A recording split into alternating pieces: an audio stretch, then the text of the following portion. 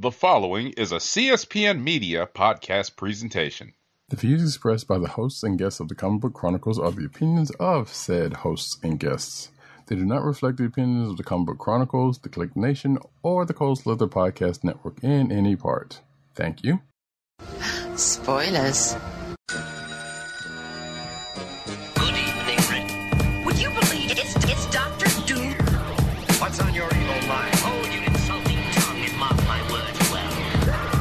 How about this rumor that you are really Iron Man, Mr. Stark?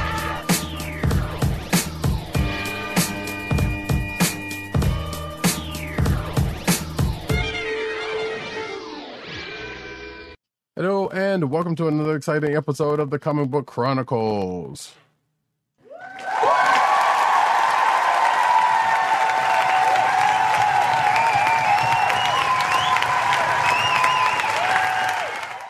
I am your host, Roddycat, and you can find me at Roddycat on Twitter. You can find me at News Nerds Need on Twitter. You can find me at CBCaps on Instagram.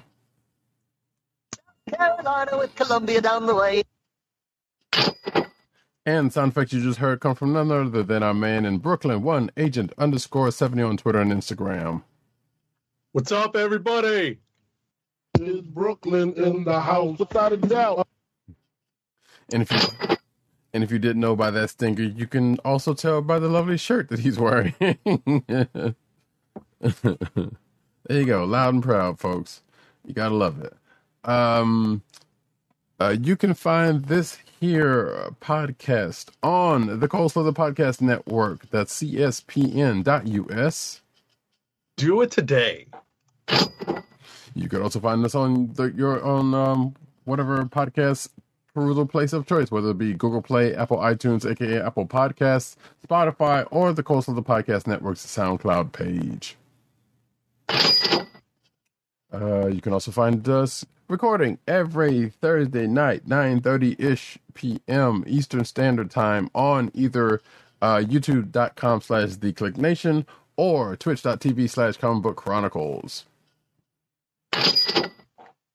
And shout out to anybody who happens to come through on either one of those said channels. But for right now, we are going to get into a recap on Loki episode 2, which just came out the day before this recording. Exactly. So, as always, the big time spoiler alert is in effect for episode 2 of Loki. So in 3, 2, 1, you may want to fast forward if you still have not watched episode 2 or even episode 1 of Loki. Yeah, that's true. Yeah, if you definitely haven't watched episode 1, you definitely probably don't want to be here for this or 2. So first, we start off with first of all, shout out to Bonnie Tyler, who is probably eating quite lovely these days because of a couple of things. One of which happens to be her song "I Need a Hero" happening to show up, but not one, but 2 places this week, actually. I thought it was 3. Wait, was it 3? Well, maybe it wasn't just this week, because I think in the previous week it showed up in the Masters of the Universe. Oh yeah, you're right. You are right. So I wasn't sure if you were wrong, because I think you had a good point when you said in the last week. Right. But if we count a little further, maybe, then it's actually 3. It is actually 3, yeah, because I totally forgot about the Masters of the Universe one. Yes, because the song shows up in, as Agent 70 said, in the Masters of the Universe trailer. It also shows up in the trailer to Marvel's Guardians of the Galaxy game, which was just shown off this week. Right. And also here in the beginning of Loki episode 2, which, by the way, is named the variant.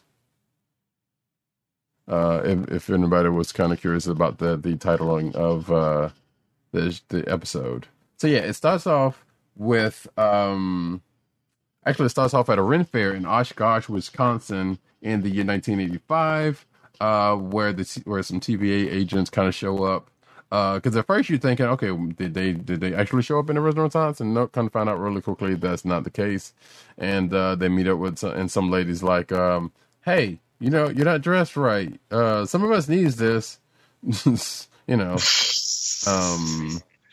I thought that was funny because what was it? 1980? It was said 1985. Right.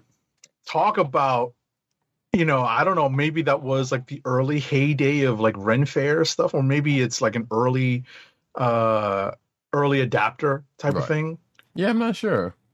In the 80s, in like the mid 80s, I don't know if I was still pretty young at that point, so I don't think I had too much experience with seeing like Ren Fair style commercials, So, right. I don't know about you. Well, yeah. I mean, I was old enough to have probably seen them, but I don't recall seeing too much about Ren Fairs at the time. So, right. But that being the case, like we said, it's in Oshkosh, Wisconsin, which I believe, from what I understand, is the birthplace of Mark Grunwald. Really? I believe that's what something I said when I was reading through some stuff. So clearly there was a point there. But anyway, so the TV is kind of run around. They go into this tent. The team leader, who is the team commander, who is called C20, who I guess is some actress named Sasha Lane. Because I was kind of wondering who she was, since they made a point of giving her FaceTime. And I was thinking she might have been a wrestler, but apparently that's not the case because of her name. But regardless, she gets possessed, which is kind of curious, and you need to keep that with you for a little bit. But she gets possessed and starts taking out the rest of the team, and then gets dragged away by the variant Loki that we know that is going to be chased, that we're being chased. And then she's going to go through the time door, which I just thought about this, and I don't know why I didn't bring it up the last time, but those time doors look like the same time doors from Quantum Leap, if you remember that show. It's been a while since I've seen that, so I don't recall. Yeah, they're kind of the same shape. They're like a different colors, but they're kind of the same shape, and they kind of come, disappear and come in at the same way. So I'm surprised no one has made that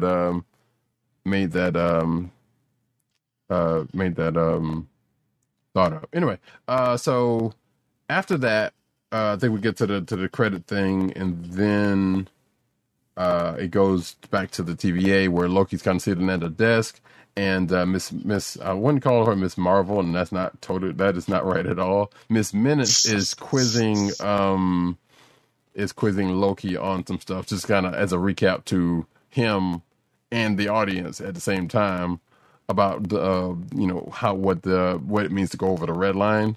Since they did bring it up, because I don't remember if they actually said specifically. I know they mentioned it as like, hey, this is a thing we don't want to do, but I don't think they've actually explained. Right. I think this is the first time they expand upon it. So I think that's a good point. Right. So, Loki kind of sitting there bored and reading some jet ski magazine, which is going to come up later. And he answers the question in a Loki-esque fashion, and then starts swatting at Miss Minutes, which, by the way, bad Loki. Leave Tarstrong alone. So yeah. But she gets away from that, and then Mobius comes in, and then happens to mention, like, hey, is that my jet ski book? Put that down. We got to go. And then they go to do some kind of, I guess, to do the briefing before they go to Oshkosh themselves to go check out what happened to the other team. Oh yeah, that's right. Also, Mobius gives Loki a jacket to put on, which we're going to find out in the next scene that we're talking about now. It says variant on the back, because as B-15 says, to make sure no one mistakes you for, to make sure everyone knows who you are, a cosmic mistake, as she says, as those two bicker. But Mobius goes on to explain what they're going to be doing. Then Loki kind of goes into an explanation about the difference between illusion casting and duplicate casting. Which I suppose is going to come into play at some point. We don't know, but they made sure to kind of make that be known. So then they go back to the Ren Fair, and they go check out the tent. And this is where Loki starts doing like some criminals. Actually, like Loki starts doing some Criminal Minds-esque explanation. As everyone else tries to sweep the place, and they don't seem to come across anything. But it comes to find out he's just stalling for time. And it's like there's basically no clues to what's going on, and Loki's kind of just stalling the time so he can kind of bargain. But Mobius kind of sees through it, and they're like, all right, let's wrap it up. Let's get out of here. So then I think it cuts to, it cuts to a meeting with Mobius and Ravonna Renslayer, which is a dope name, actually. In her office, Ravonna gives Mobius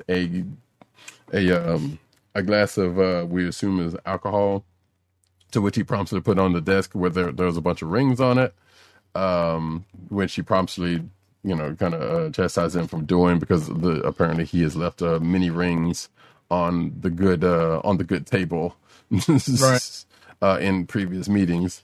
And I don't know if you had this when you were growing up, but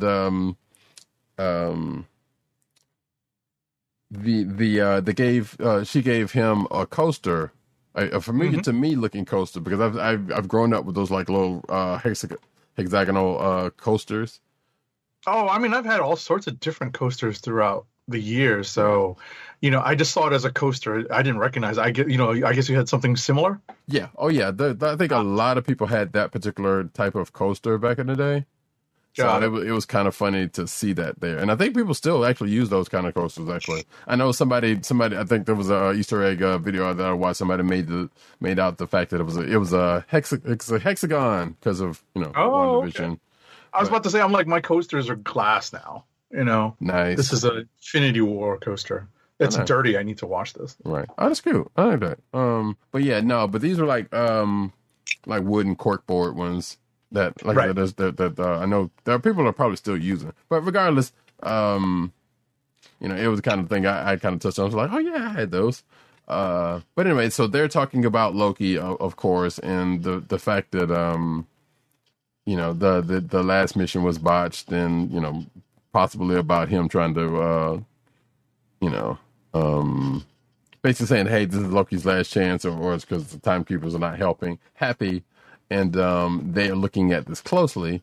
And also right. a little bit of more back and forth between Mobius and her about, as Mobius says, another analyst that she's keeping on the side, because she keeps mentioning about how much the timekeepers are looking into this case, or are looking closely into this case, which basically says that, hey, she's been talking to them, which no one's actually ever seen them in the course of the show, but it's only been 2 episodes, and we now know that she's the only one that's so far that's talked to him, because even Mobius says, like, I don't know, I've never talked to him,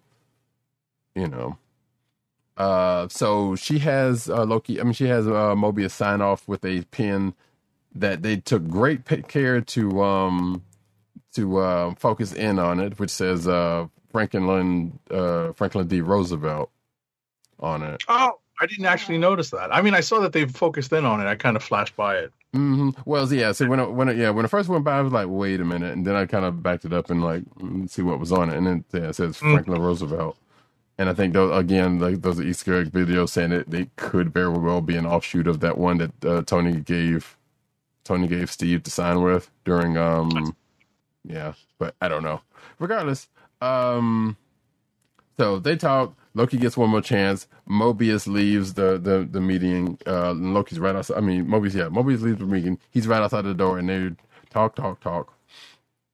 And then Mobius puts Loki to work on doing some research on the variant, since he's been tasked to help them catch him, and of course Loki's being Loki, about this, and he doesn't necessarily want to do it. So he goes to I think this is when he goes to the library, and tries to get information on the TVA and the start and the beginning of it, which the librarian person was like, here's the files you can get, and it's pretty much the ones having to do with the case. It's his file, right? Exactly, but also had to do with the case. That's all. Exactly. That's the only file he's cleared to see. Right, which was kind of funny because after all that, he was like, all right, cool, and then she just gives him his file. But he does. It's in his file that he gets a little bit of inspiration. Exactly. It's after reviewing his file that he gets a little bit of inspiration as to what as to where this variant that they're chasing might be hiding. Mm-hmm. And it comes after reading about the Ragnarok event which destroyed Asgard, in what would have been his future. Right. Did you peep that, by the way, before you go on? Did you look at that sheet? Like, did you look closely at that sheet? What sheet? The sheet that he looked at, that was referenced, that you just referenced, the Ragnarok sheet. All I saw was his name. Oh, okay. So I went back. Well, so it basically has, when I looked at it, because I paused it and looked at it, it had the number of people killed during it, and it had the number, like it basically had, it's a Class 8 event, and this and other than the number of people killed. I'm assuming it was like 9,000 something. Yeah, something like that. Right. So I think it was the number of people killed, and they call Asgard a planet, which I thought was kind of weird. So, but I don't know.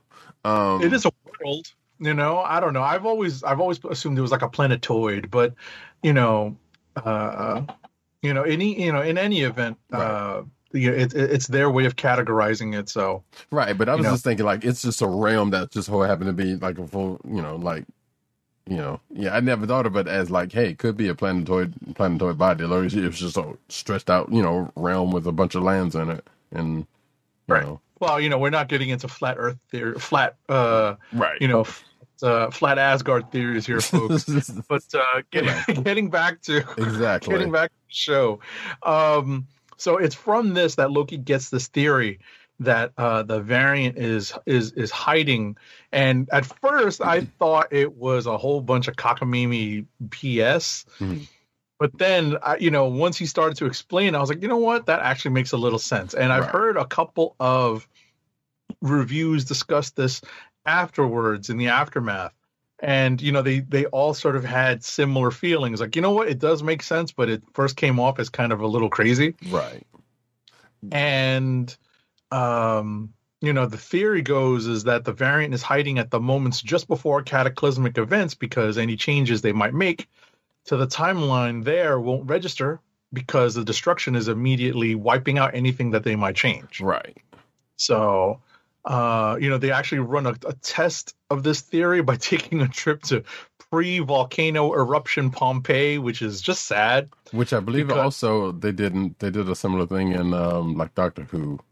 But anyway, yeah.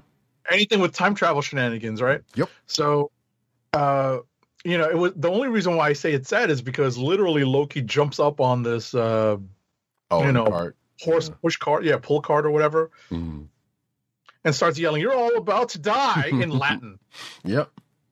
To which, exactly, because he pretty much goes on this like, "Hey, go." He lets the goats free. He tells everybody he's gonna die, and nothing even matters. Starts throwing cabbages or whatever other fruit or whatever. Nothing even matters. This, that, another. And the people are looking at him like he's crazy, and they don't, apparently they don't even believe him because they're still kind of like they're looking kind of strange, but still go about his business until the next moment. Exactly. And what's unfortunate is that these folks are completely ignoring the rumbling that we all hear coming from the nearby volcano. Yep. So they're just ignoring it. So what are you going to do? So no, that test being kind of a proof of concept. They use another clue. The pack of gum the variant left behind in 1549 France. This is from episode 1. As I said earlier, seriously, if you didn't watch episode 1, there's no point in watching episode 2. This is all spoilers.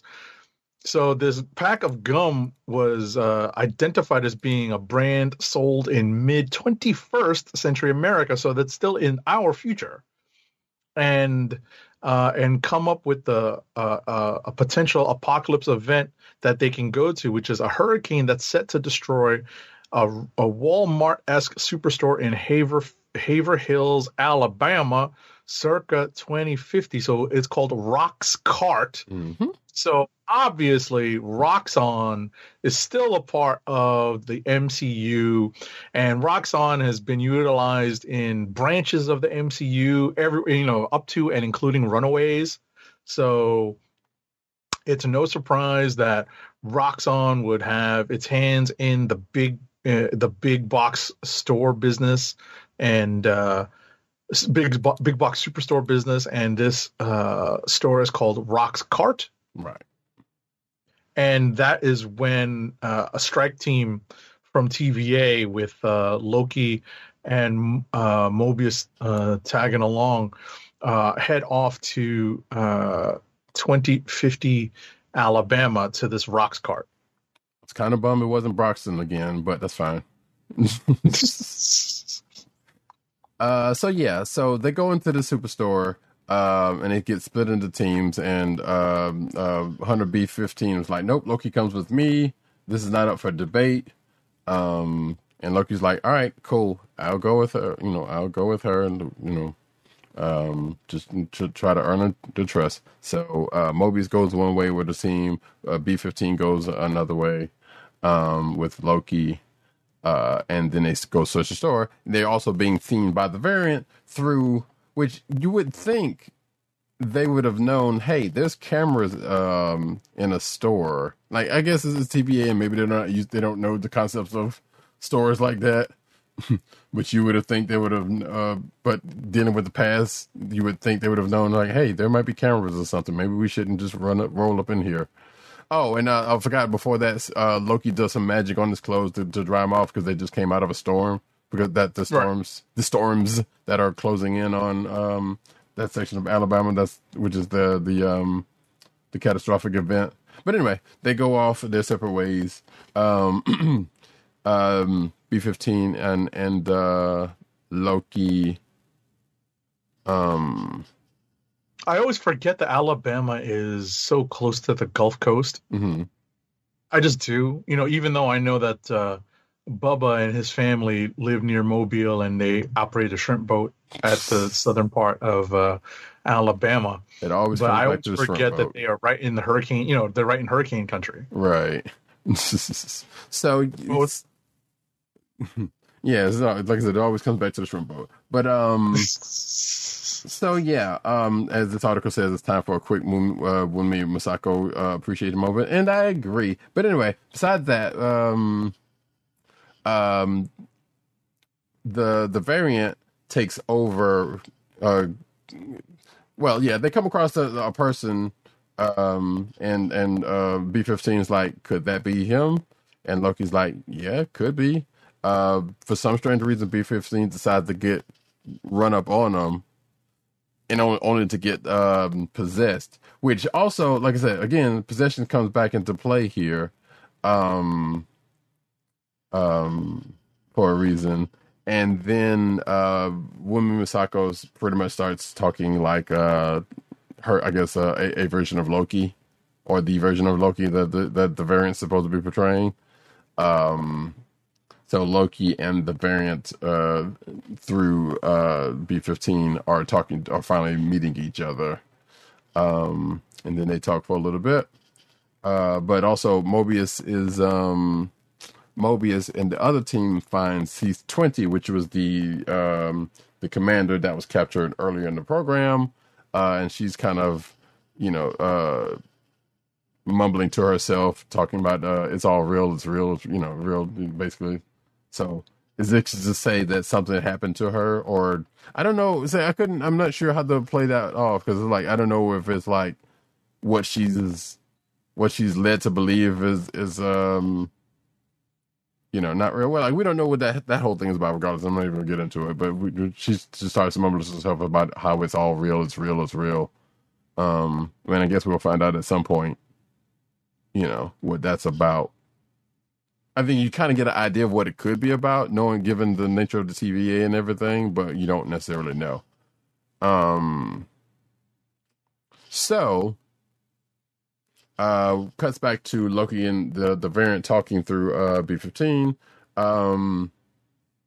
And I think this is when no.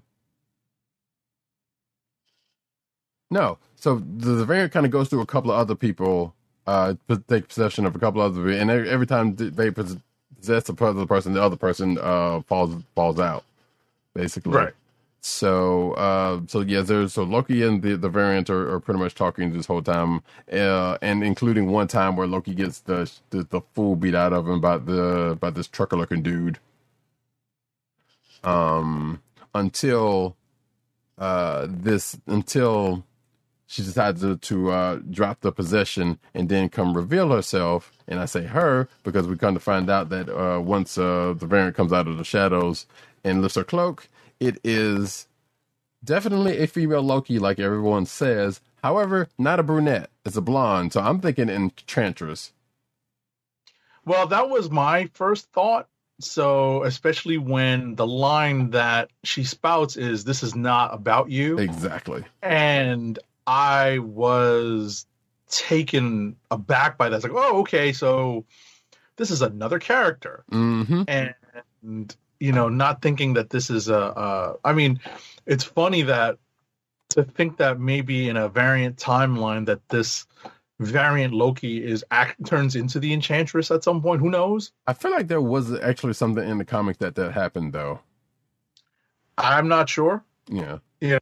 I'm probably the closest thing to a Thor expert we have on the panel, but I can't say I know everything about it, so right. I can't say for sure. Right. That's an excellent thought. It's a good hypothesis, whether or not, we actually have a pre-existing story on that. I don't know. So also, I think I know, and again, I'm going to really quick cut to an Easter egg video that basically says that I think one of the one of the credits for whatever other language calls her Sophie. Right, I did see an article Sylvie. About that. Right, Sylvie, which apparently might have been a reference to something else. Which was a reference to, I believe, an Enchantress alias.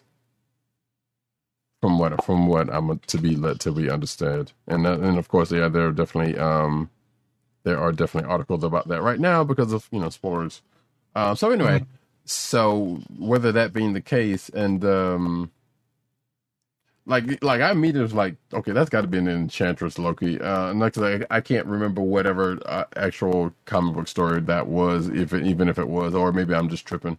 But I feel like there actually was a comic version of Enchantress Loki that popped up somewhere. But regardless, cut to the fact that we also see during this time, while they're talking, some of the reset charges, and we wonder why they're kind of being placed all over the place. And right. It was after she gets away at this moment where I think she had already activated it at this time. I think she had already before she revealed herself. She might have already activated it, and it was counting down to activate all of these charges, which shortly after this, they all go off and they all disappear into the separate time doors as she disappears into a time door herself. And the last thing we see is people at the TVA scrambling because we see a whole bunch of divergent branches going towards the red line. Presumably from where all of these charges went to, and there is also lists of where they went to during the TVA. Some places we know, well, actually, all of the places we know of in the MCU, from what I saw upon looking into it. And the TVA scrambling, Ravonna starts scrambling. She grabs a katana or I can't remember what the small that's not a kunai, but regardless, she grabs a weapon. It was a baton. It looked like like one of those shorter swords, like almost like a short katana. I can't remember what they're called, but I'm not sure. It could very well be a baton. Huh? It's a wakizashi. Might be. That's short. Yeah. The short katana sword, like the twin, Yeah. the shorter twin. Might be. Yeah. But I'm not sure though. Like I said, you could very well be right, but because she grabbed it off because it was on the stand, like it was like they kind of have one of those on. So that's why I was thinking it might have been one of those and not a baton.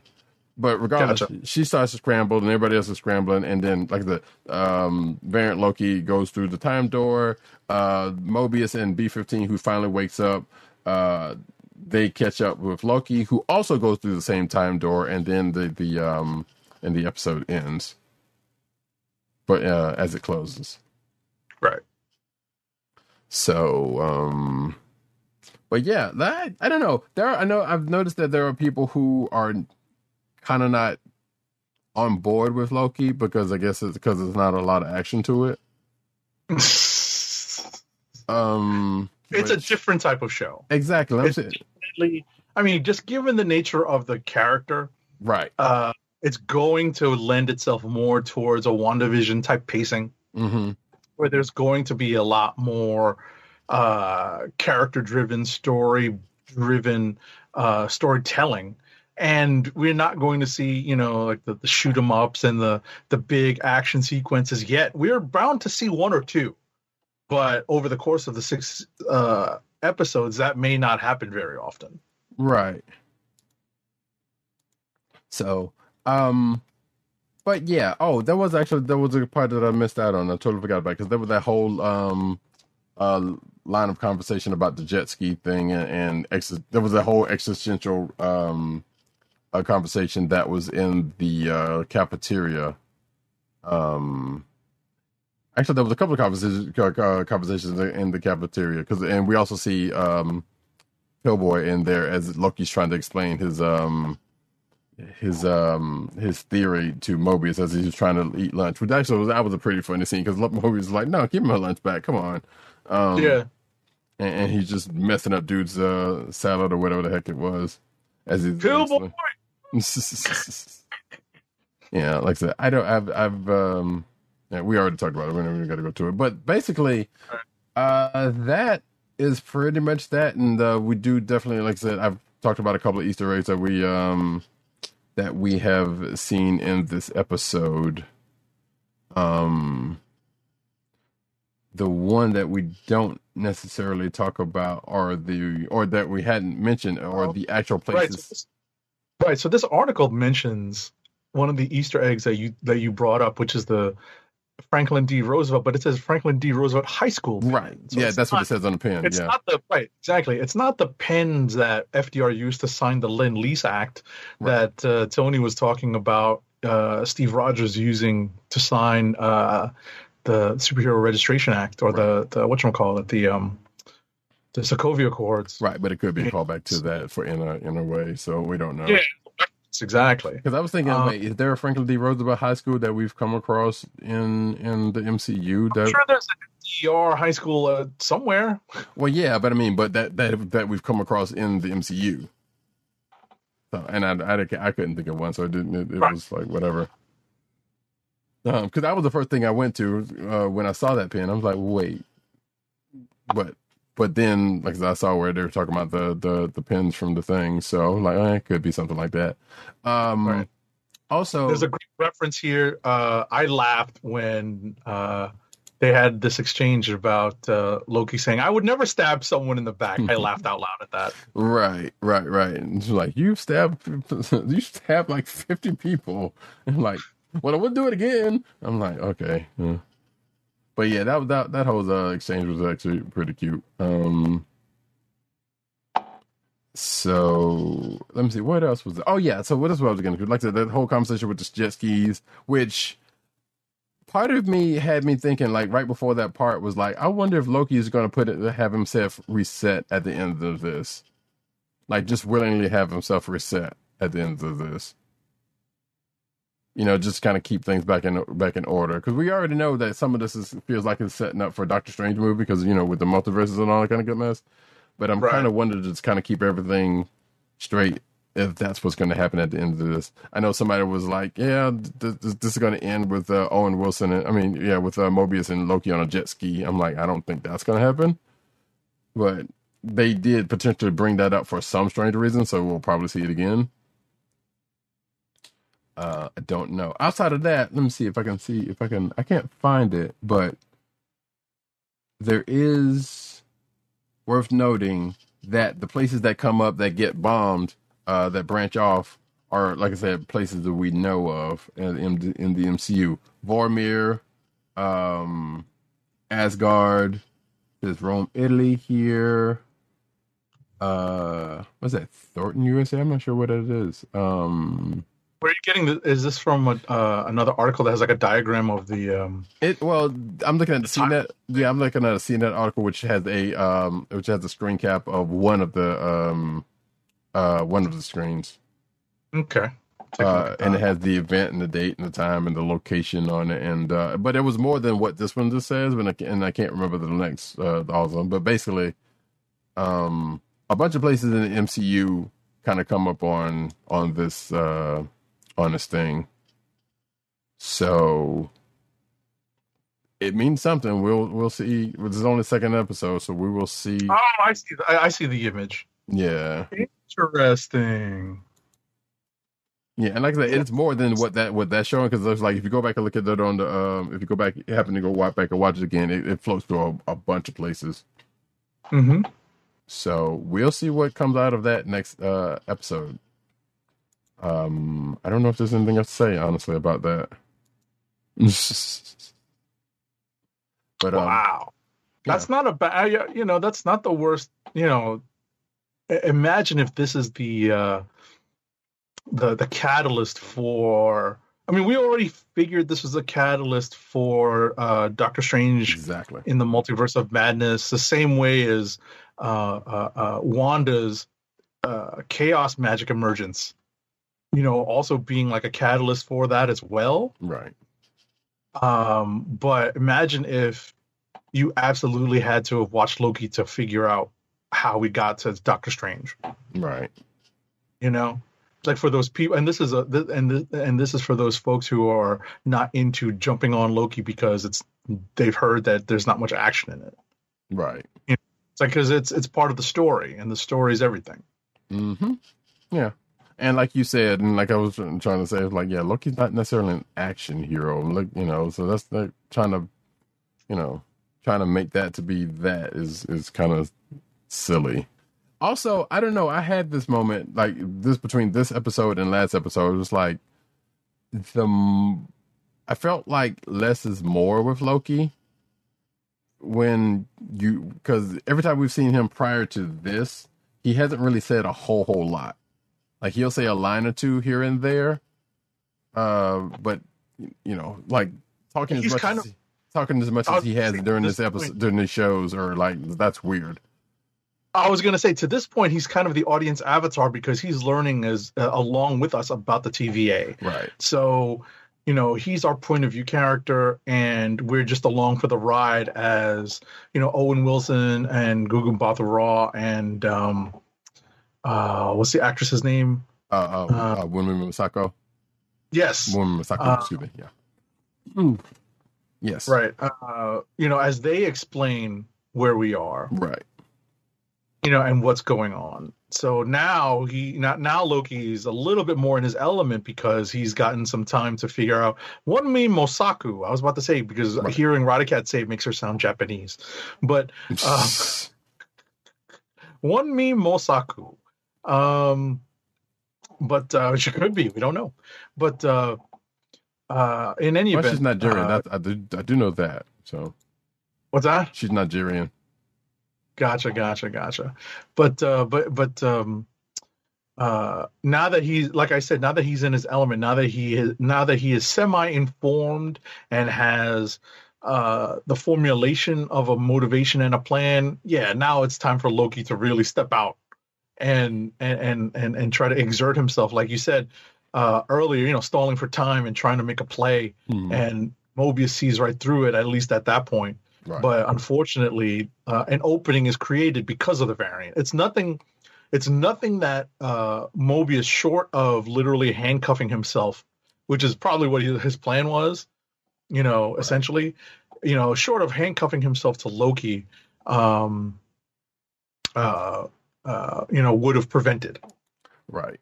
Nothing else would have prevented what happened. That's the kicker, is that Loki, essentially was playing by the rules that Mobius put in place, and were it not for certain things happening that Mobius just couldn't have dealt with that in any way to keep Loki in place. Like I said, the variant opened up the door for him. It gave him a chance, and he took it. Literally opened the door for him. Yes, exactly. There you go. So which also, I guess, and by nature of seeing the trailers for this show going into it, I think we can reasonably now assume that image of what people thought was Black Widow is pretty much just Lady Loki. Because I think there was because we saw an image of Lady Loki possibly on Boromir or something. We don't know. We still don't know that part of it. Gotcha. Sitting there, and people thought because of the lighting, it was, and actually I kind of also did thought at the time it was Black Widow, but it seemed like that might not be the case. And I guess that might be another thing we'll find out next episode. There was something else I was going to say, but I think we'll probably move on because I totally don't remember. I know there is some, actually, if you want to, we can kind of get ahead of the news a little bit and talk about some of the stuff that's related. Sure. In fact, let me go ahead and do that right now. So, scrolling. Oh, nice. See, sorry about that, folks. We just got a ping that'll come up for later in the show. But so as I go over here to the news, Bink. So first off, Loki writer comments on a possible Secret Wars connection. Loki head writer Michael Waldron's commented on the possibility that the Disney Plus series will feature a connection to the Marvel Cinematic Universe adaptation of Secret Wars, which, given how this episode played itself out, I wouldn't be surprised. Or at the very least, that what if show that we know they're doing. Right. So it says, we'll see, Waldron told Murphy's Multiverse. You probably know, as well as I do, not everything is just in there. If the purpose of that whole was to just indoctrinate the audience and everything. That's how the sentence went. We'll see how this plays out in the MCU moving forward. So I guess as being asked is whether that was actually the case or not. Next up, apparently Loki will answer your questions about in-game's time travel rules. So I'm going to assume the same interview, because you know how news articles love breaking stuff out. But anyway, Loki writer Michael Waldron again revealed that, let's see, it says, it's like Endgame laid the foundation of what time travel is in the MCU, Waldron told Collider, it's a different interview, when asked about the new Marvel series, how the Marvel series will tackle time travel rules. He added, it was our job to build that out further and to identify. All right, how does this work? How does it look? Is time travel magic? Is it scientific? Is it engineered? Is it cast? So, actually, boom, there we go. He also added that it was vital for the Loki writing team to both ask and define time travel questions as they wrote each episode, stating, I think what's fun about the TVA is that it's something remarkable like time travel and really packages it in a very soulless sort of bureaucratic way. And that's what's exciting to me as a writer, was to take something so magical and just make it utterly soulless. So that is that. And then the last one we will talk about on that one, because the rest of that, the one after that is about something else. Loki sends a coded message via new Marvel character Miss Minutes' Twitter. And this is apparently from an article from the beginning of this month. And which basically says that there was a Twitter account, a Miss Minutes TVA Twitter account, that looked like it on June 1st put out a message in, I'm going to say Norse. Yeah, in Norse runes, according to this. And of course, people took to the internet and tried to decrypt it, and they seem to possibly have what the message was saying. And if this is right, it says, "Once I escaped this hell prison they called the TVA, I swear I'm going to burn everything to the ground." Which actually, interesting. yeah. So, and we don't know whether this Miss Minutes account is an official account, but it is being followed by the showrunners. Oh, that's a little bit of a hint right there. Exactly. So yeah, it says it's being followed by Michael Waldron and the show writer Eric Martin. So Interesting. So yeah, and that was from the beginning of the month. I don't know if that account has done anything else since then. Actually, we can find that out real quick. How about that? Exactly. I was about to say, I'm like, yeah, let's just check. I'm curious. Oh wait, there we go. So they're just let's see. Yeah, they've actually been there. It's been busy. Obviously retweeting stuff from the official Loki account, but also saying some stuff in between that and Tara Strong got a retweet off of it, and they have definitely been saying some things. And yeah, it looks like it's playing off in a Miss Minutes fashion, I guess. If you watch how they do that on the show. So there you go. So that is something, actually. I did not know anything about that account until I saw this article. I didn't know about it until now, so right. I'm about to click follow. It does call itself the TVA official mascot. Yeah, just in case to see if there's anything else that might, might pop up on that account. Oh, that's what I was gonna say. So in closing, the one thing I was kind of wondering about when the theories about where Lady Loki is hiding out and their motivations, I was kind of wondering if, are they trying to bring back Asgard, which obviously we don't know they were sealing the charges so they could reset the time to bring back Asgard for something, because that sounds like a very comic book as plot to do for something like this. Right. It's because it was a variance I lost Asgard, so I want to bring it back, and XYZ. We'll see whether that has anything to do with anything, or that's just me speculating. Me speculating. But that is the recap for Loki episode 2. Obviously, we have another one next Wednesday that is coming up, and I am actually looking forward to it. That being the case, we can go on to talk about some comic books. Yeah, I was about to say, I'm looking forward to it too. I definitely appreciate the effort that they're putting into crafting a really, I think, far-reaching story now. Mm-hmm. Especially seeing those reset bombs affecting the timeline like that. Yes. Roddy Cat has an interesting idea as to how they might use those.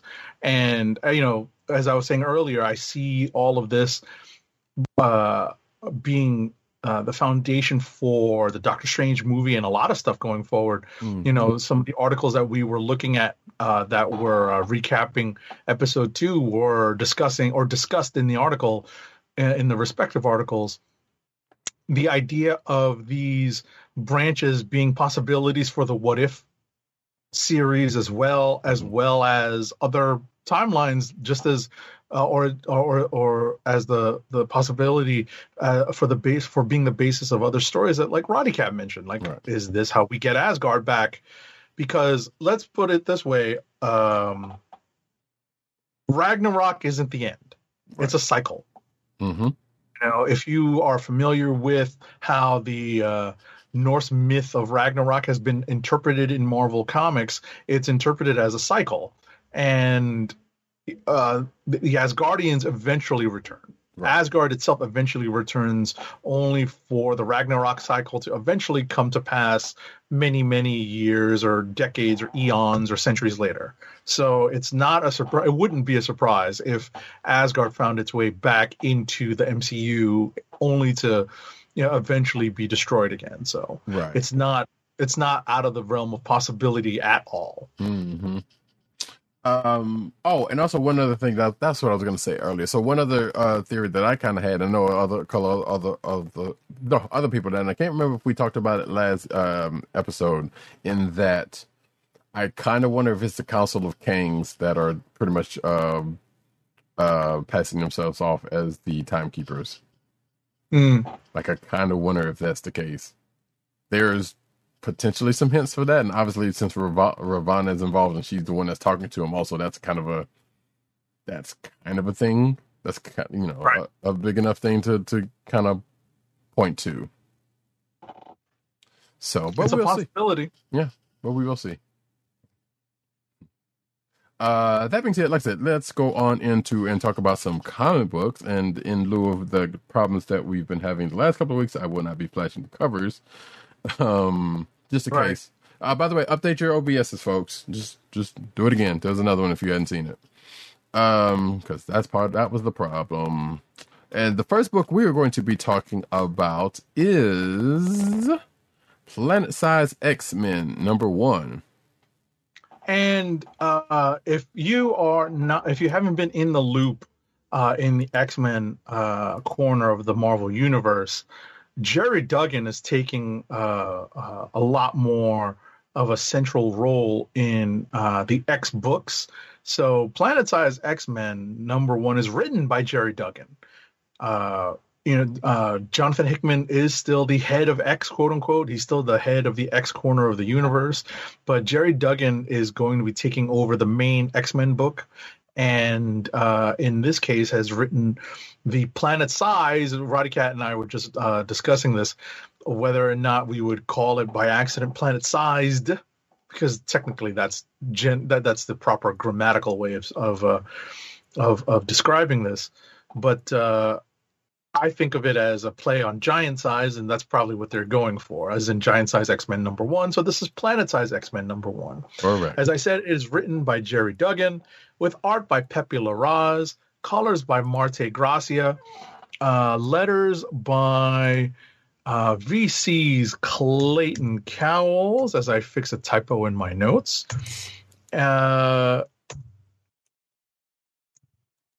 Spoiler alert, spoiler alert, spoiler alert. Big time spoiler alert for anyone who is behind on the Hellfire Gala stuff. This is stuff that was hinted at going all the way back to the Marauders issue that started the Hellfire Gala, because remember, all of these Hellfire Gala issues across the X line of the books essentially describe the events of a single day, much like the TV show 24, and it gives you timestamps as to when these particular events that the books are chronicling actually happened during the course of this one night of the Hellfire Gala.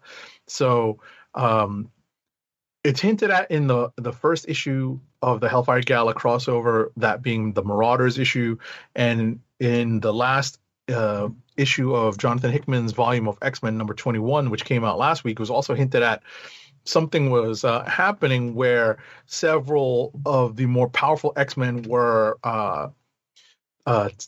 whisked away from the gala for something. And we find out in Planet Size X-Men #1 where they were going and what they were doing, and possibly what Captain America was commenting on at the end of Marauders, saying, they might have created one solution, but maybe made a bunch of other problems with it. Right. I think, I feel like this is definitely, especially, like you said, the fireworks and what we saw at the end of X-Men 20, what was that, 21? 21. Yeah. That's what we the saw, last page, yeah. right. What we saw then, and then what we saw in, was it Marauders, that everybody was just kind of leaving in a huff and it was like, we needed to breathe. So I feel like this is definitely what they were talking about. Pretty sure. Yeah. So it's safe to, no one likes to assume, knock on wood, but I think it's safe to go there with this and move forward from there. Mhm. But again, spoiler alert.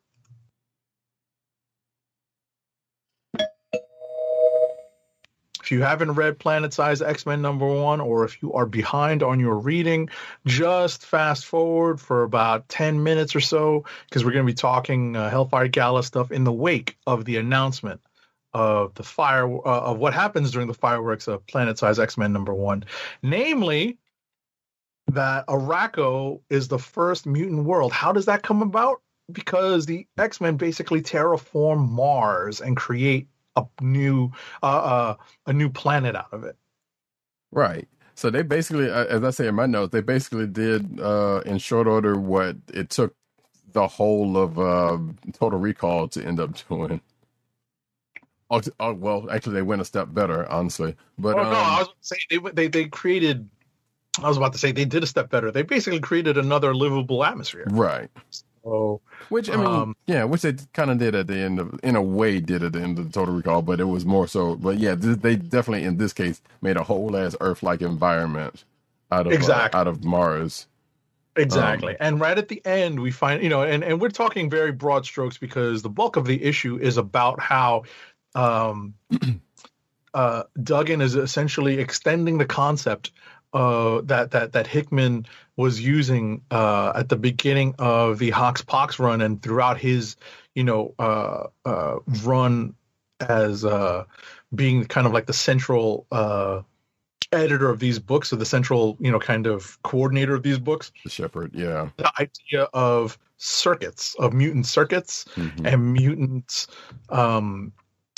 enhancing each other's powers, and using them in conjunction with each other to further create, better and or further reaching effects. And we find here that they were able to utilize several mutants in combination and in sequence to literally create a world from, create life where there was none. Mm-hmm. Right. And it was pretty impressive. Exactly. The art on this was incredible. The scope was just awe-inspiring. It's not something that you see every day. It's like, let's just make a planet. Right. Like a living, breathing planet. Well, I was about to say, yeah, let's terraform. Let's basically terraform this planet that was already like, hey, here you go. Here's the next one up. We just make it livable, because the planet obviously was already there, and it's not like a brand new planet. But no, like, hey, let's just make it livable for us. So weirdly thing about, I was about to say, in a sense, livable. In a sense, brand new because it wasn't livable before. Right. And obviously when we say they just terraformed, they did a lot more than just kind of like, just throw some dirt on there, throw some water on there. No, they literally had to enhance the planet's core. And, talk about like a mix of pseudoscience and real science. All right, here we go. They pretty much used the Genesis device, but if the Genesis device was made up of a bunch of mutant powers all working in conjunction. Come on! There we go. There we go. Come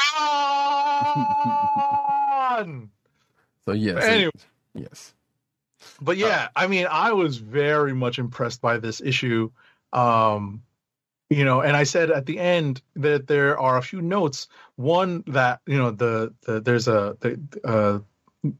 X-Men basically set up a port. Oh, back up for a second. So the whole point of creating this planet and naming Arakko is that they needed to put the denizens of Arakko somewhere else. Right. They need to get them the hell away from Krakoa because they were kind of creating some diplomatic problems. Right. They're obviously not of Earth, so they needed to have their own place to kind of do their own thing and behave the way they normally would, right, and not have to abide by like earthly rules. So this was the solution that they came up with.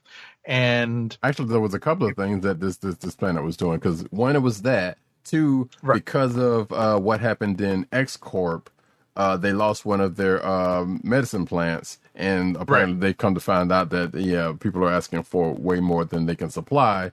So they needed to get another supply chain working up, and what better way to do it, and then to, even though they had a couple of them, then to make another place where we can do that. So yeah, this whole planet thing was serving a couple of different things. So the Iraqis got a new place to live. They got the Krakoans got a new place to do to make their medicine, and for them also to live. Right, exactly, and that was the main point, is that they need to get them the hell off of Earth, right, so that they could live their own lives. Part of what they established on Araco, and they're calling it now, one, the first mutant world, and two, the capital of the solar system. I was like, wow, we are really being presumptuous here, mutants. Yeah. So let's go back to the first mutant world situation for one quick second, because I don't know if you remember that. I don't think you were reading. I think I might have been one of the only ones, one of us who was reading this at the time. But Uncanny Adventures. I read it. Did you? So do you remember when? But go on. So there was a point in that book where, and I don't know if it was like a time jump or there was some weird. It was that whole book was just weird in itself, where all of the mutants left Earth and went to another planet, and I think Janet went with the mutants because she was with Havoc at the time, which is still weird. Mm-hmm.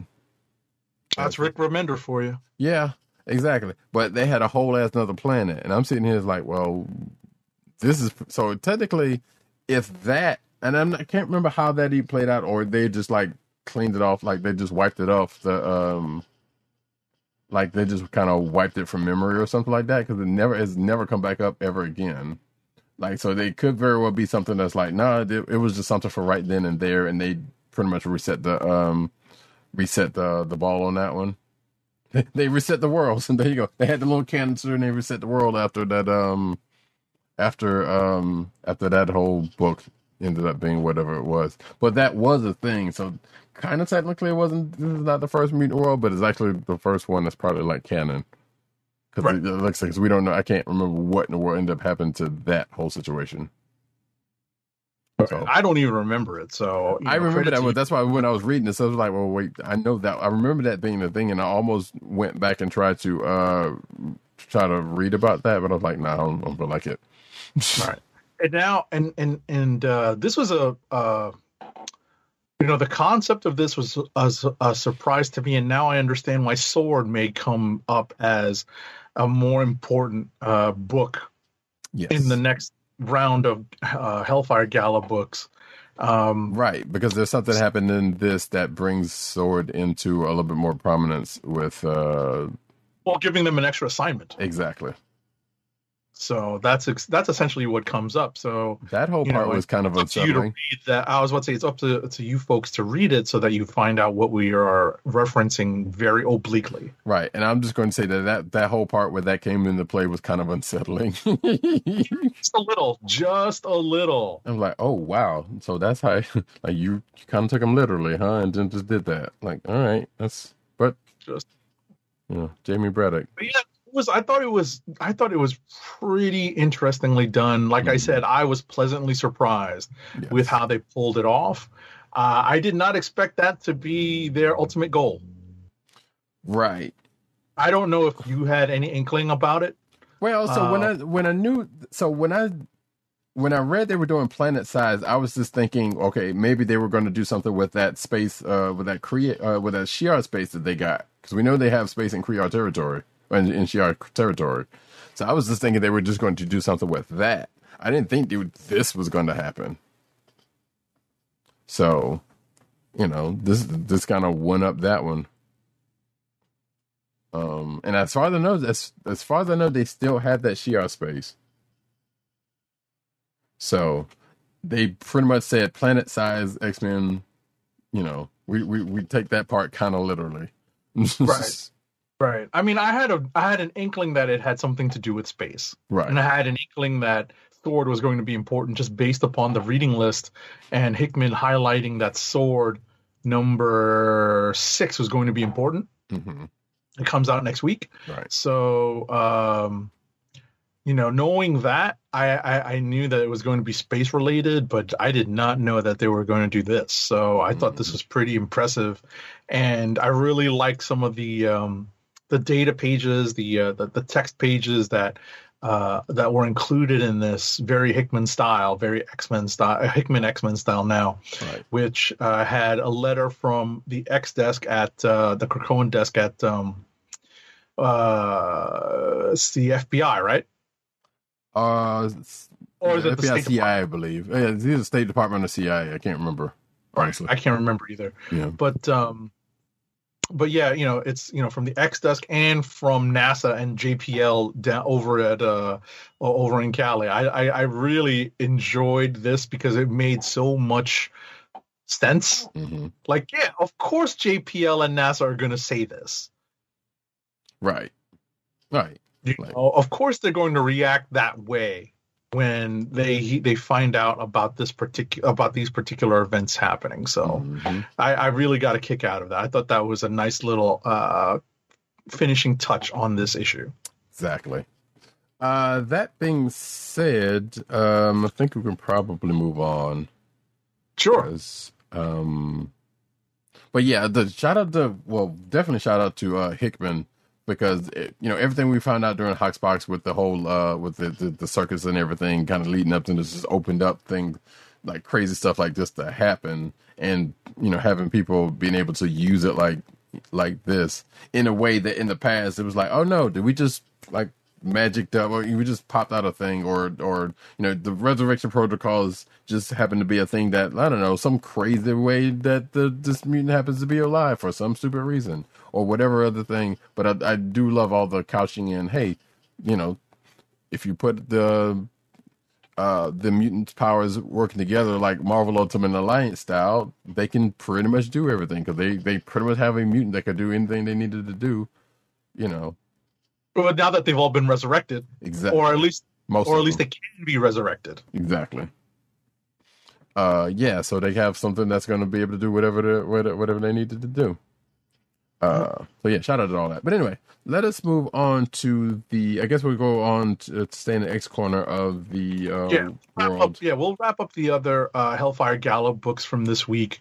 Next up in the reading list is actually New Mutants number 19, written by Vita Ayala with art by Alex Lins, colors by Matt Miller, and letters by VC's Travis Lanham. So, this is one of those tangential tie-ins, while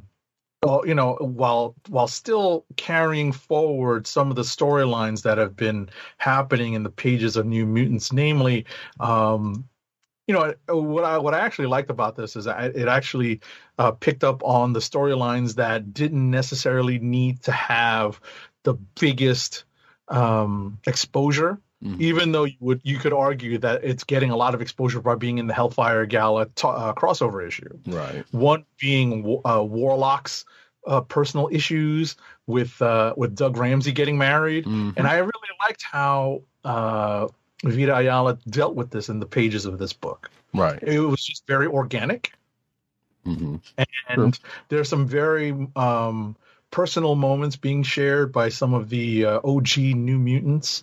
And, a lot of that stuff is, has been simmering for a while, in the pages of New Mutants, and even before New Mutants.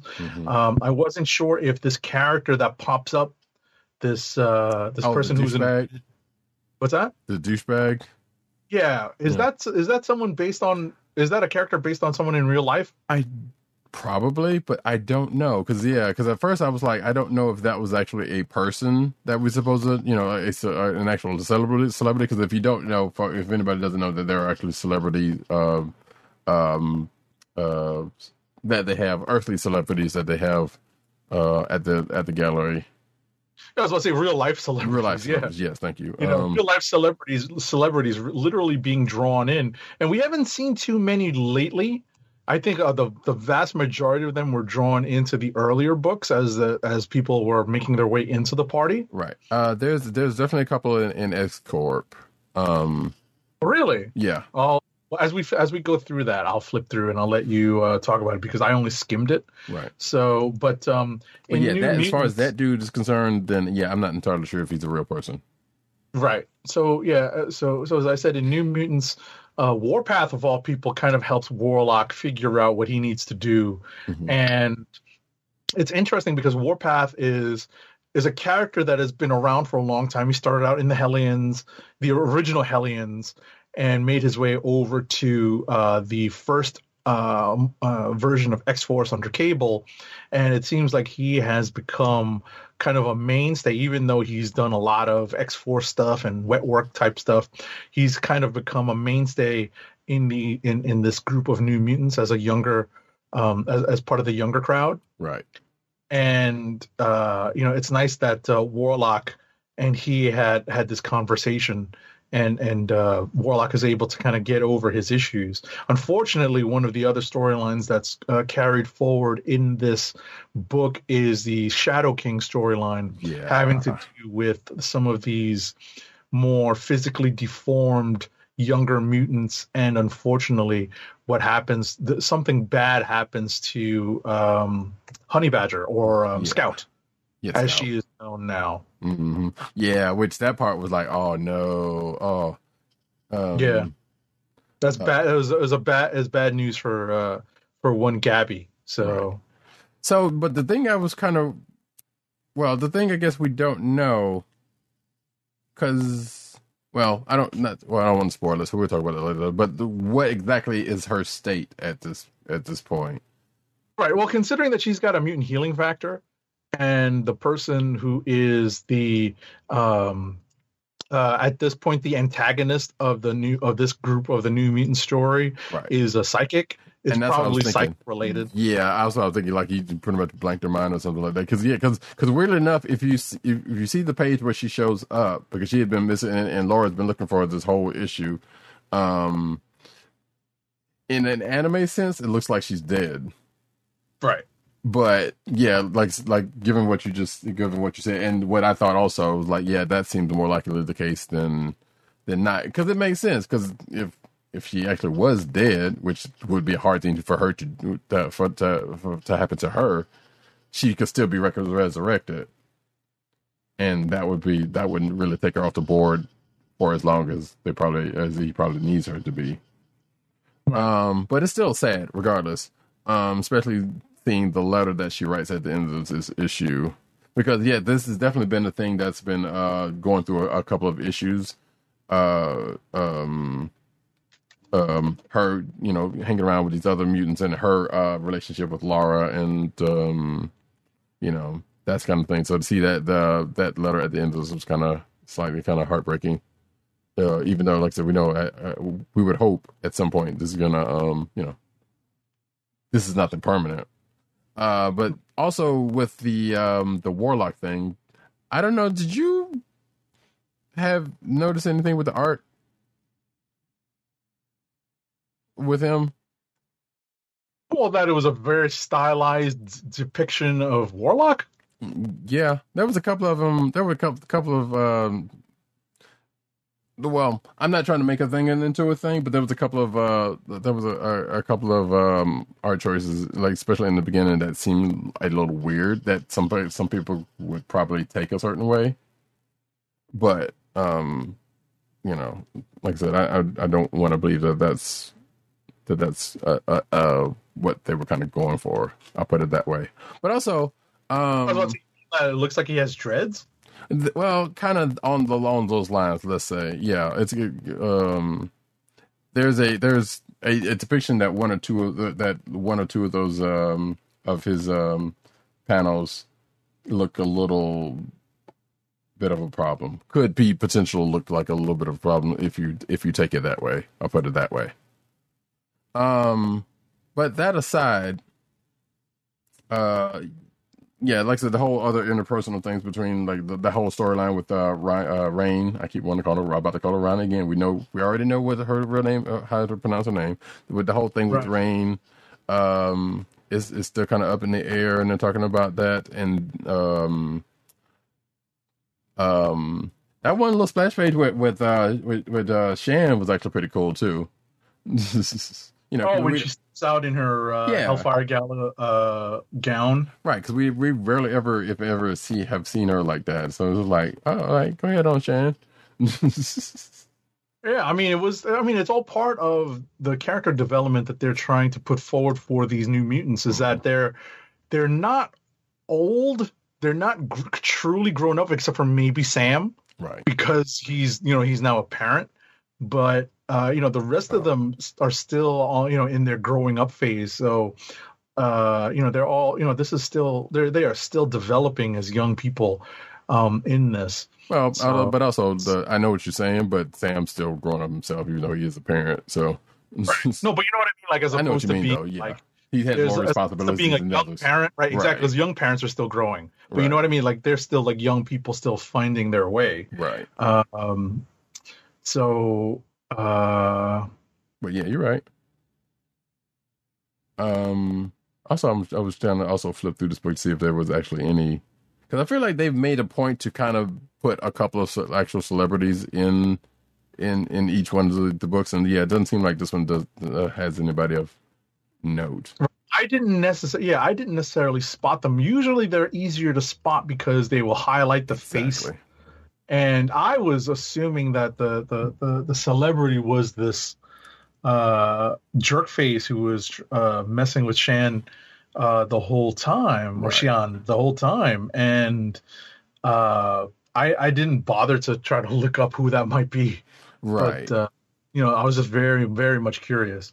Right, and the only other person you could think of is like there's on page like 5 or something where Danny and Warlock is taking a picture of somebody, but they don't really focus on it that much to that it could be anybody of note. So, that being said, we can move along to X Corp number 2.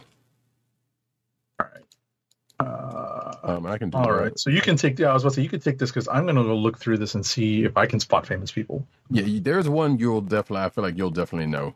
And there's somebody else in that same panel. But anyway, so the creative team is written by Tini Howard. We're talking about Export Corp number 2, written by Tini Howard. Art by Alberto Face. I'm assuming that's how that's pronounced. Color artist Sonny Go. And letters by VC's Clayton Cowles.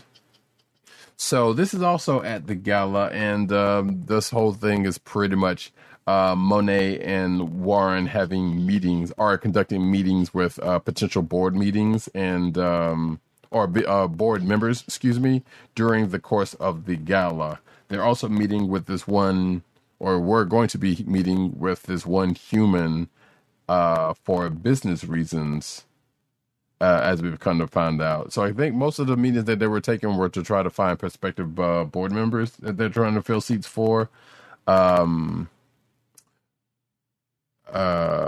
like I said, the one's human who's trying to strike up a business deal with them, who also had a meeting with another set of mutants who we'll just go ahead and say it's stuck the Fenris twins, who are pretty much Nazis. No one likes them. And that has come across very nicely in the course of this book. And they also get their asses handed to them, which is also good to see during the course of this. But yeah, so this is Monet and Warren trying to navigating through the gala, taking all of these meetings and trying to find the board members. Some of which, particularly like Jamie Braddock's, trying to get a little bit more insight as to what his role would be if he were to take said board member role, because he seemed to be all happy, in his lab work or whatever the case may be. So he's kind of felt like he's been put off during the course of this. So he kind of makes his way to try to talk to both of them to kind of get a little bit more insight, and because like I said, it kind of felt like they were just kind of putting him off. So they were also taking meetings with Celine, who's pretty much dressed like Bayonetta, if you know video games, she kind of looks like that. But also, who else were they talking to? Actually, I totally forgot the other meetings that they were talking to about this. Mastermind. and who else? There was another meeting, I thought. So it was Mastermind, Celine, the Fenris twins. Oh, Roberto DaCosta, Sunspot. Right, and Neil Shower, Yeah. the second or third Thunderbird. I was going to ask you about that because that one I don't remember. That was from Extreme X-Men. Okay. When Claremont did that branch off book, and he called them the Extreme X-Men. Gotcha. So like I said, they were navigating their way through all of this during the course of this book, and that's pretty much how this book kind of plays off. Like I said, outside of the Fenris twins getting their behind beach for being duplicitous, because they're trying to get in. They're trying to find out stuff about their new headquarters, floating headquarters, and whatnot. Sunspot's mad because because of the events of last issue when the lab, the medical lab that we talked about getting blown up in Savage Land, getting blown up in Savage Land happened because a lot of his money was tied up in that, I guess, or a lot of his money is tied up in the X-Corp, but basically, so he was kind of upset about that as an investor. But also apparently he was going to be on the board member. Of course, Bobby's being Bobby. But did you but that's pretty much it. Did you see the? Right. So I see a few panels that seem to have celebrities drawn into them. Mm-hmm. The first one I think is DMC because based on the glasses and the fedora and the goatee. There's another black man on the right side of that panel. Mm-hmm. Who is that? That I'm not sure. But it definitely looks like someone who was drawn into the book. Right. And then as we get towards the end of the book, as we get back to the party, there is a panel with a gentleman and lady, a brown-haired dude and a blonde-haired lady in a blue dress holding champagne flutes. Yes. I'm not sure who that is, but that definitely looks like some people who are drawn in. Mm-hmm. And the top right also with another drinking glass also looks like someone who was drawn in, but I can't tell you who that is. Yeah, I don't know who those were, but yes, I also noticed those. So yeah, I think you pretty much caught everybody just as much as I did. Interesting that DMC's in there. I may have to pick this up now. I mean, that makes sense. Obviously, he has, big comic fan. One has dealt, we have done some things with Marvel as well as his own comic books before. So yeah, that makes sense. All right. But yeah, that is pretty much that, and that is the end of the X Corner for this week. Did you have another book you want to throw out there before we go to wrap it? Yeah, we're gonna do a little bit of the Heroes Reborn stuff. Okay. Because it is coming to an end. Yes. Heroes Reborn stuff is coming to an end very quickly because we have now hit Heroes Reborn number 7. This is actually the last issue of Heroes Reborn. Next week, we're going to get Heroes Return number 1, which would make this kind of like a, even though it's got because it's got a different title, it's got new numbering. Right. But it's the ending of this particular series. So it's in sum an 8-issue series when you look at it in sum. But Heroes Reborn number 7, written by Jason Aaron with art on the main story by Aaron Cooter, pencils on the backup by Ed McGuinness, inks on the backup by Mark Morales, colors on the first story, the main story by Dean White, colors on the backup by Matthew Wilson, and letters on the whole thing by VC's Corey Pettit. And what we get in the main story is really the squadron coming to terms with what they have been discovering over the course of some of the present day parts of these stories, because some of this stuff has been happening in flashback. Some of it has been happening over the course of these 7 issues. When it comes to the Squadron Supreme of America main storyline, we've gotten some of it in flashbacks, but most of it in current day. And what they've been discovering in the current day are these oddities, kind of things that aren't sitting with people the right way. And obviously, as the Avengers are starting to be awoken and revived, the term Avengers seems to become more and more prevalent in their lexicon. And they actually meet about this, and they meet to talk about what they're going to do. And of course, they use this time to, Hyperion tries to use this time to talk about his feelings, but Nighthawk, figures out that there really is something afoot.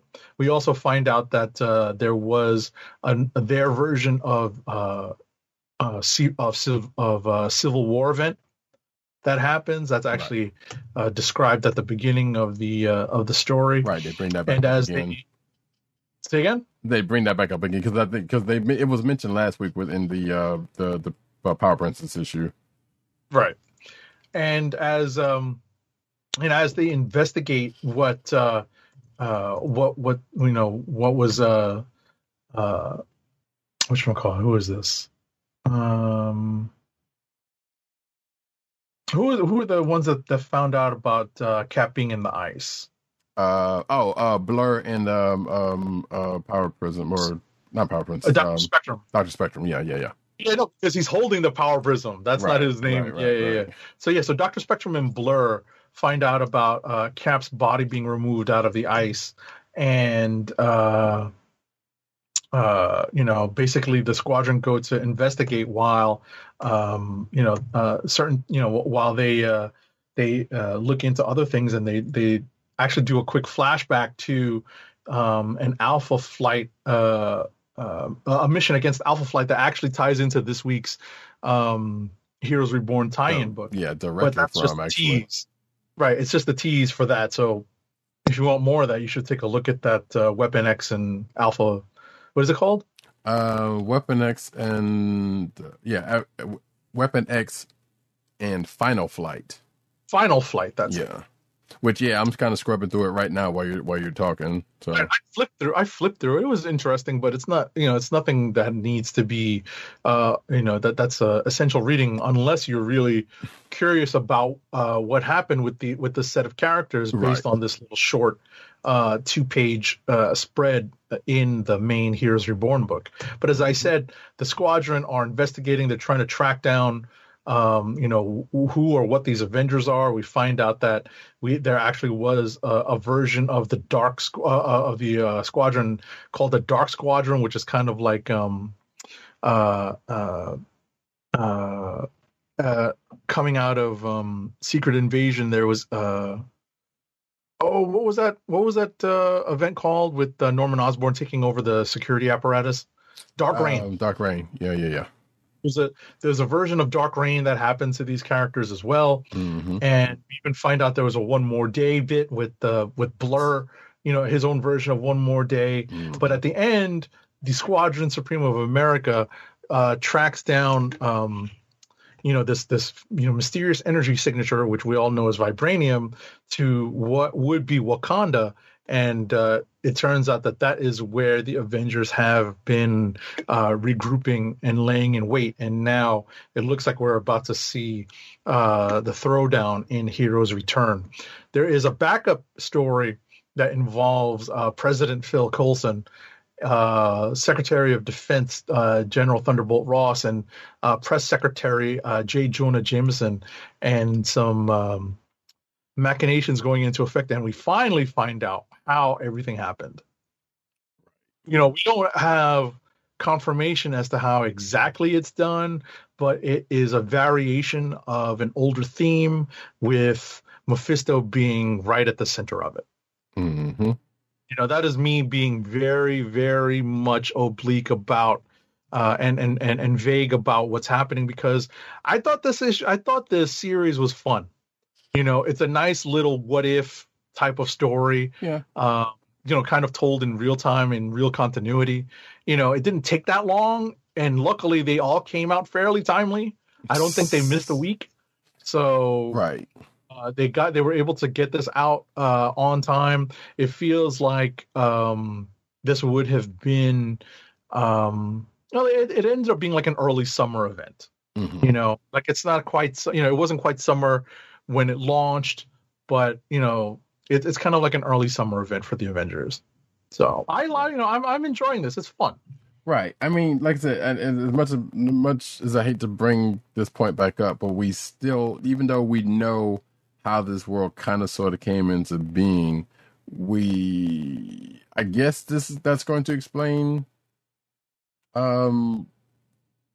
what's ever going to happen in the Avengers, assuming that has something to do with this, because we know, or make sure we don't, and it could be very much as like, no, it's not going to go. It's just going to jump into this here, and then when it gets back to Avengers, we're just not going to see anything from it. Like it could be a future state situation where we're already seeing what's going on, but we'll get to the point to where it actually, the catalyst actually happens in the next issue or two of Avengers, but we don't know. So, which is actually, that's kind of been the thing that's been sticking with me. I was like, okay, so where exactly this is, like, where was the snap? That's the thing I've been kind of wondering. Like, where was the snap that made this happen? And I don't know what, and at this point, it kind of doesn't matter as much because, like I said, we've pretty much gotten this event over with at this point. So, and yeah, actually, I just finished reading that, just coming through that tie-in book. That was interesting. So we're going to end up with the Heroes Return book next week, and to tie this all up in a nice, neat bow. And the other thing to kind of, I'm going to be curious about coming out of that is like, okay, well, how are they just gonna, like, are they going to end it out there, or is it actually going to go back into the Avengers book, in some kind of way, coming out of this? Because like I said, when we last left the Avengers book, they had just finished that tournament for the Phoenix thing. And then this just happened. Like there was no just like pop going into it. Like this just a thing that happened. Unlike the original Heroes Reborn book, if I'm not mistaken, or the event, whereas the books that stopped pretty much got to a point and led into this with the catalyst. Right. I mean, the books kind of stopped. They had an event, the Onslaught event, right. And that's what started Heroes Reborn. Right. So they did have a separate mini event called Heroes Return back in the day. Mm-hmm. So there be that. That being said, I think we're done with that. Yep. Well, you know what? We didn't necessarily talk about that tie-in, but we did at least very much mention it. So technically, that's that. We want to go into rapid fire, yes? Absolutely. Hit it. I ain't got time to move. Rapid fire, cuz. Alrighty, shall I lead off? Sure. What actually do you have? Yeah, go for it. Alrighty, first up is Berserker #3, written by Keanu Reeves and Matt Kint, with art by Ron Garney, colors by Bill Crabtree, and letters by Clem Robbins. So this is another look into, the character doesn't have a name, but I'm going to call the character Unute. Apparently this is another word for tool or weapon to these kind of primitive type folks. I mean, they're not, it's kind of tough to figure out what timeline we're talking about here, but these are, barbarian types, and still very much on the early side of technology, very primitive technology. So, without spoiling everything, we found out last issue how this Unut character came to be, and now just 2 years after this character is born, he's basically a young man wreaking havoc as a tool and a weapon for his parents, or his father specifically, who is trying to expand his rule over over a certain geographic area. And that's essentially where we leave off here. It's a really It's a really kind of action filled issue. Lots of figuring out what this character might be going through and why he's feeling the way he's feeling. It's probably an important issue if you want to stay on top of the character's motivations and how the character is going to be reacting to some of the stuff he sees in present day moving forward. But it's still early on in the series. It's still an interesting read. Right. So wait, you just said this was the Keanu Reeves. Yeah. Yeah. Okay. And yeah, like I think we talked about this before, where this kind of feels like another Valiant book that I believe Matt Kent has some writings into. Like Eternal Warrior. Exactly. Like it feels like it has shades. Like I haven't read this. I think I read like some the first issue, and I'm like, it feels like it kind of has shades of that, even though I never really read that book all that seriously, or actually much at all ever. Like kind of glimpsed an issue of that, but it kind of feels like it's a similar thing.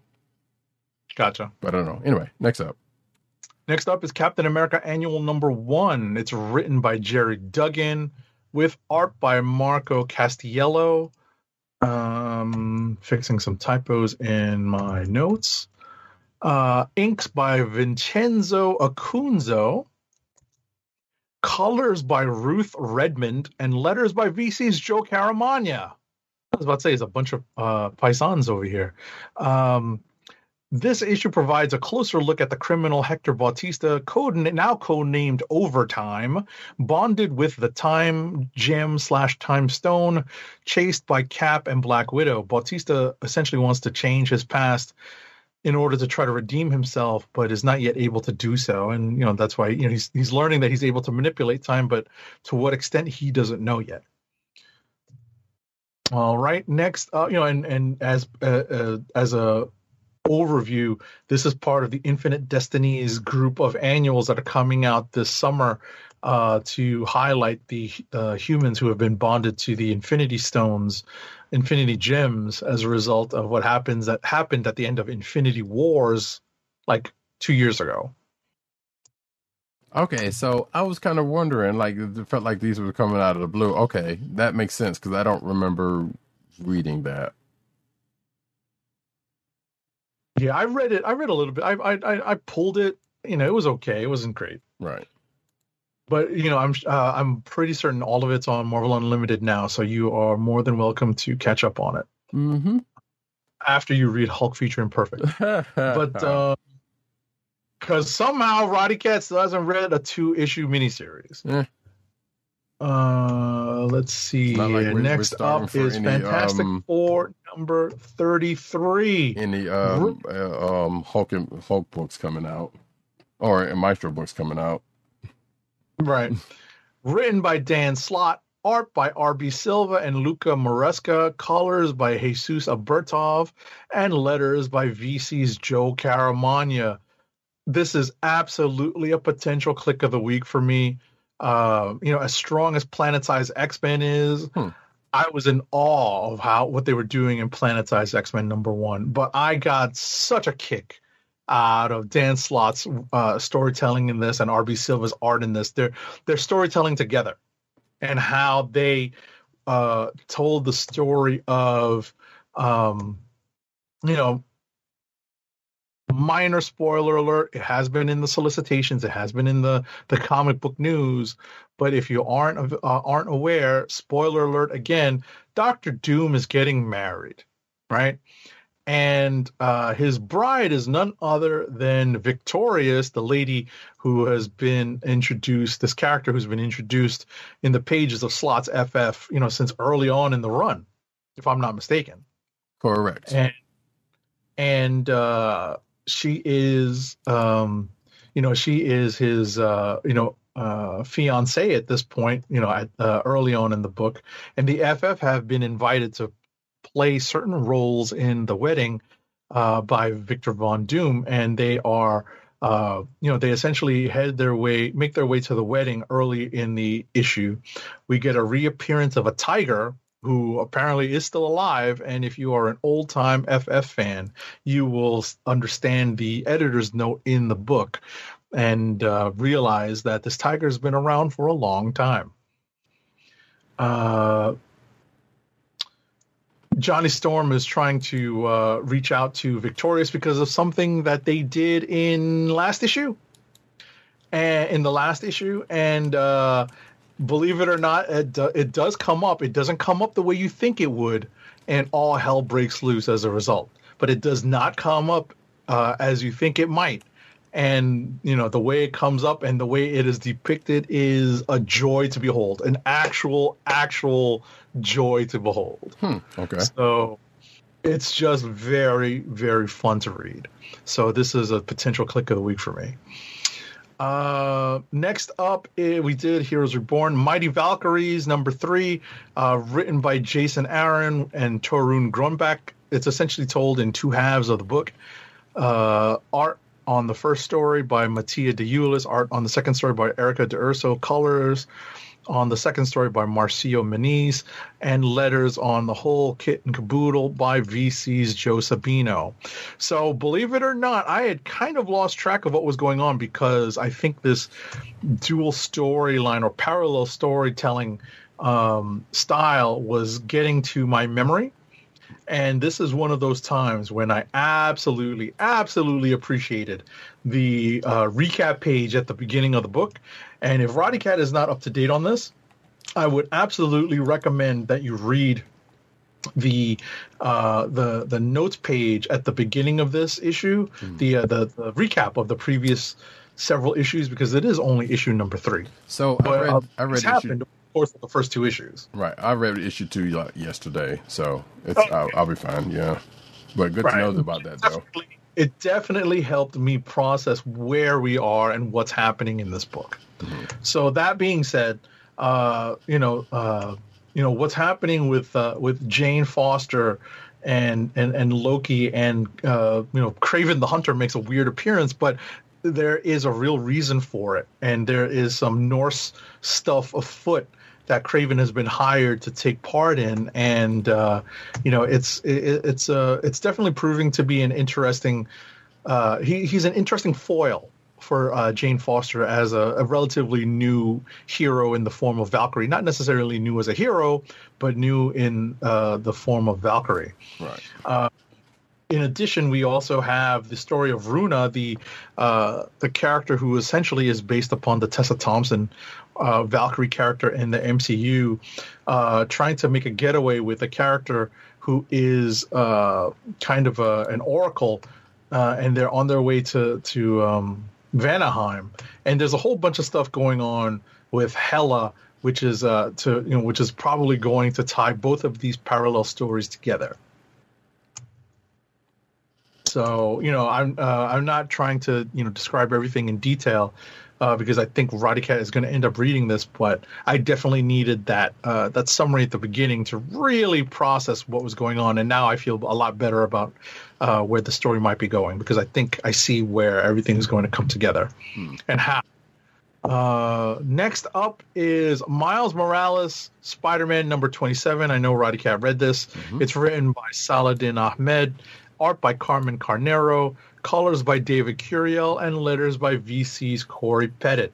So Miles and Salim, one of his clones, his evil clones, or not so evil clones as we come to find out, are essentially having a back and forth because Miles unknowingly destroyed some of their research into trying to stabilize their mutations and their bodies, because they weren't meant to last, much the same way the previous clones of Miles were meant to disintegrate after a certain time. They were meant to disintegrate too, and they had worked something out to try to halt the decay, and Miles unknowingly destroyed that work. And now Salim is looking for revenge, and he takes the psychic one who also has a spider arms in the back, like he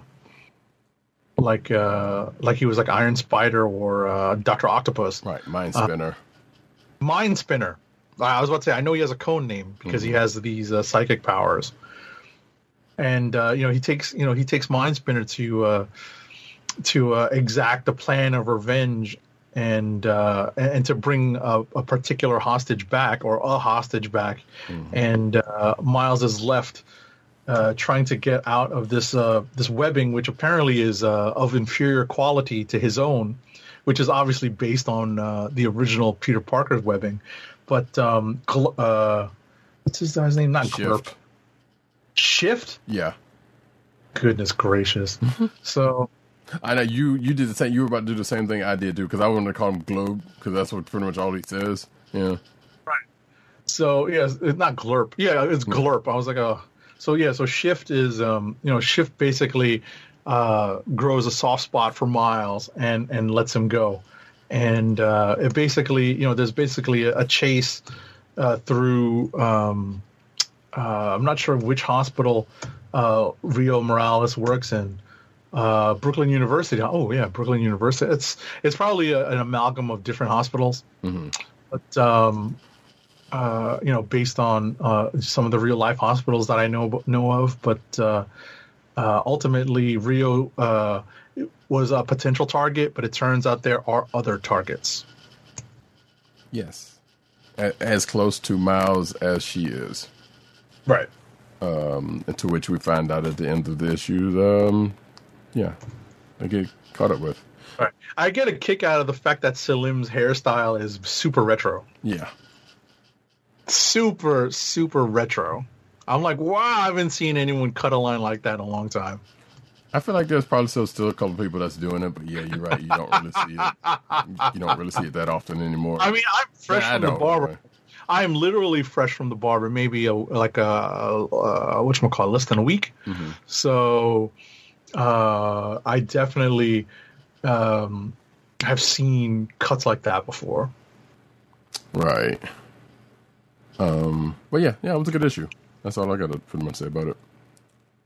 Alrighty. All right, so we did New Mutants. Next up is Nightwing, number 81, written by Tom Taylor, art by Bruno Redondo, colors by Adriano Lucas, and letters by Wes Abbott. So, in a nutshell, we kind of conclude what happened at the end of last issue when it comes to Nightwing and some of these kids who have found themselves trapped on a pier. But there is, the whole point of this issue is the revelation at the end. Whether or not it's true is, still yet to be determined. But this revelation proves to be a shocker, where Nightwing's origin has seemingly gotten far more complicated in the course of a couple of pages than we ever thought. So it's an interesting revelation, to say the least. All right. Next up, I know Roddy Cat read this, Static Season number 1. It's written by Vita Ayala with pencils by Chris Cross and inks and colors by Nicholas Draper Ivy. This is a digital first release, so this was released on Comixology and DC Unlimited, or DC, however DC sells its digital comics. Mm-hmm. And I skimmed this, so I think Roddy Cat will be able to speak to this more fully. But as a fan of the cartoon, it definitely felt good to see this character get some more play. And I also enjoyed seeing Chris Cross get some more exposure. I always enjoyed his art coming up. He actually was integral in the redesign of Captain Marvel when Janice Vell took over the costume, took over the identity. And I know that he had a lot to do with, I want to say Kyle Rayner? Mm-hmm. Kyle Rayner, Green Lantern? Okay. He had a lot to do with that. Or was that Daryl Banks? Could have been Daryl Banks. I could be mistaken. I'm going to do some quick research while Roddy Cat discusses this issue. I just wanted to just throw in the fact that the origin was very familiar, but had very current had a very current events twist to the origin. And honestly, that's really realistically about as much as you can say about this, or you can say about this. But yes, even if your knowledge of Static, and granted, my knowledge of Static is pretty much as much the comic book as it was the old Milestone books. I know I have read at least one or two of them, but I was not reading them back in the day. So I can't really say outside of outside of updating it for, making it a little bit more modern take and how he got his part. Well, he pretty much goes through the same motions, but they do put a modern spin on him and his look and that stuff in this retelling of his origin.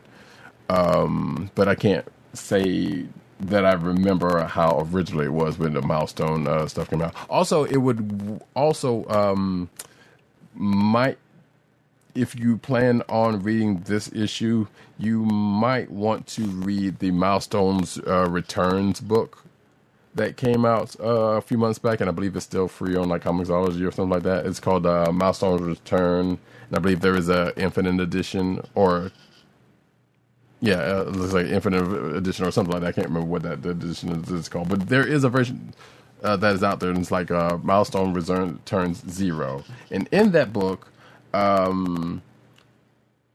pretty much references a thing that happens. Pretty much references his origin prior to what happens in this issue, if I'm not mistaken. Like I said, I didn't read it, but it does definitely footnote to that issue and the event of that issue. So you may want to go ahead and check it out. Like I said, it's free on Comixology, so it's barrier to entry on that one is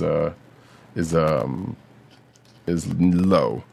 That being said, like I said, it was. I enjoyed reading this, and I could also say, like I was about to say, if you like Agent 70 and like myself are pretty much more familiar with Static from the cartoon, having watched the first episode of that cartoon fairly recently, it still kind of comes off about the same. I mean, like I said, tonally it's a little bit different because the cartoon is a little more lighter in the 90s and that kind of good mess. But as far as the story beats are concerned, I believe between the Milestones Returns book and going into this issue, I think some of it kind of plays out the same way or a similar way. So you shouldn't worry about, whether you're going to be lost on his actual origin or not, unless you, like I said, want to go back and get those books, which are out there by now, because they have been reissuing those old Milestone books leading up to this. So, and I would recommend if if you're not already, don't already have it, because I know they've had settles on. Hey, dude, it is definitely a touchstone moment in comic history.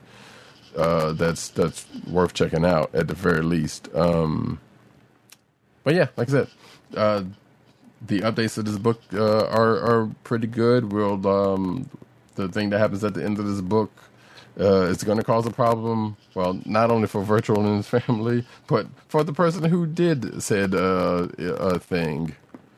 That part, I think that might be a little bit the thing that's different from the cartoon for certain. Mm-hmm. But I'm not sure about like the old 90s era, so I don't know. I'm not entirely sure how much they're taking from that. Outside of the initial, hey, this is how you got the powers. Exactly. They still use the same terminology, which is what I was mentioning earlier. So a lot of that stuff is just repurposed, and recontextualized for this particular version of, the Big Bang. Yep. So just as a quick note, I was right initially that Chris Cross did the Captain Marvel stuff when they redid Janice Vell's uniform. I was incorrect.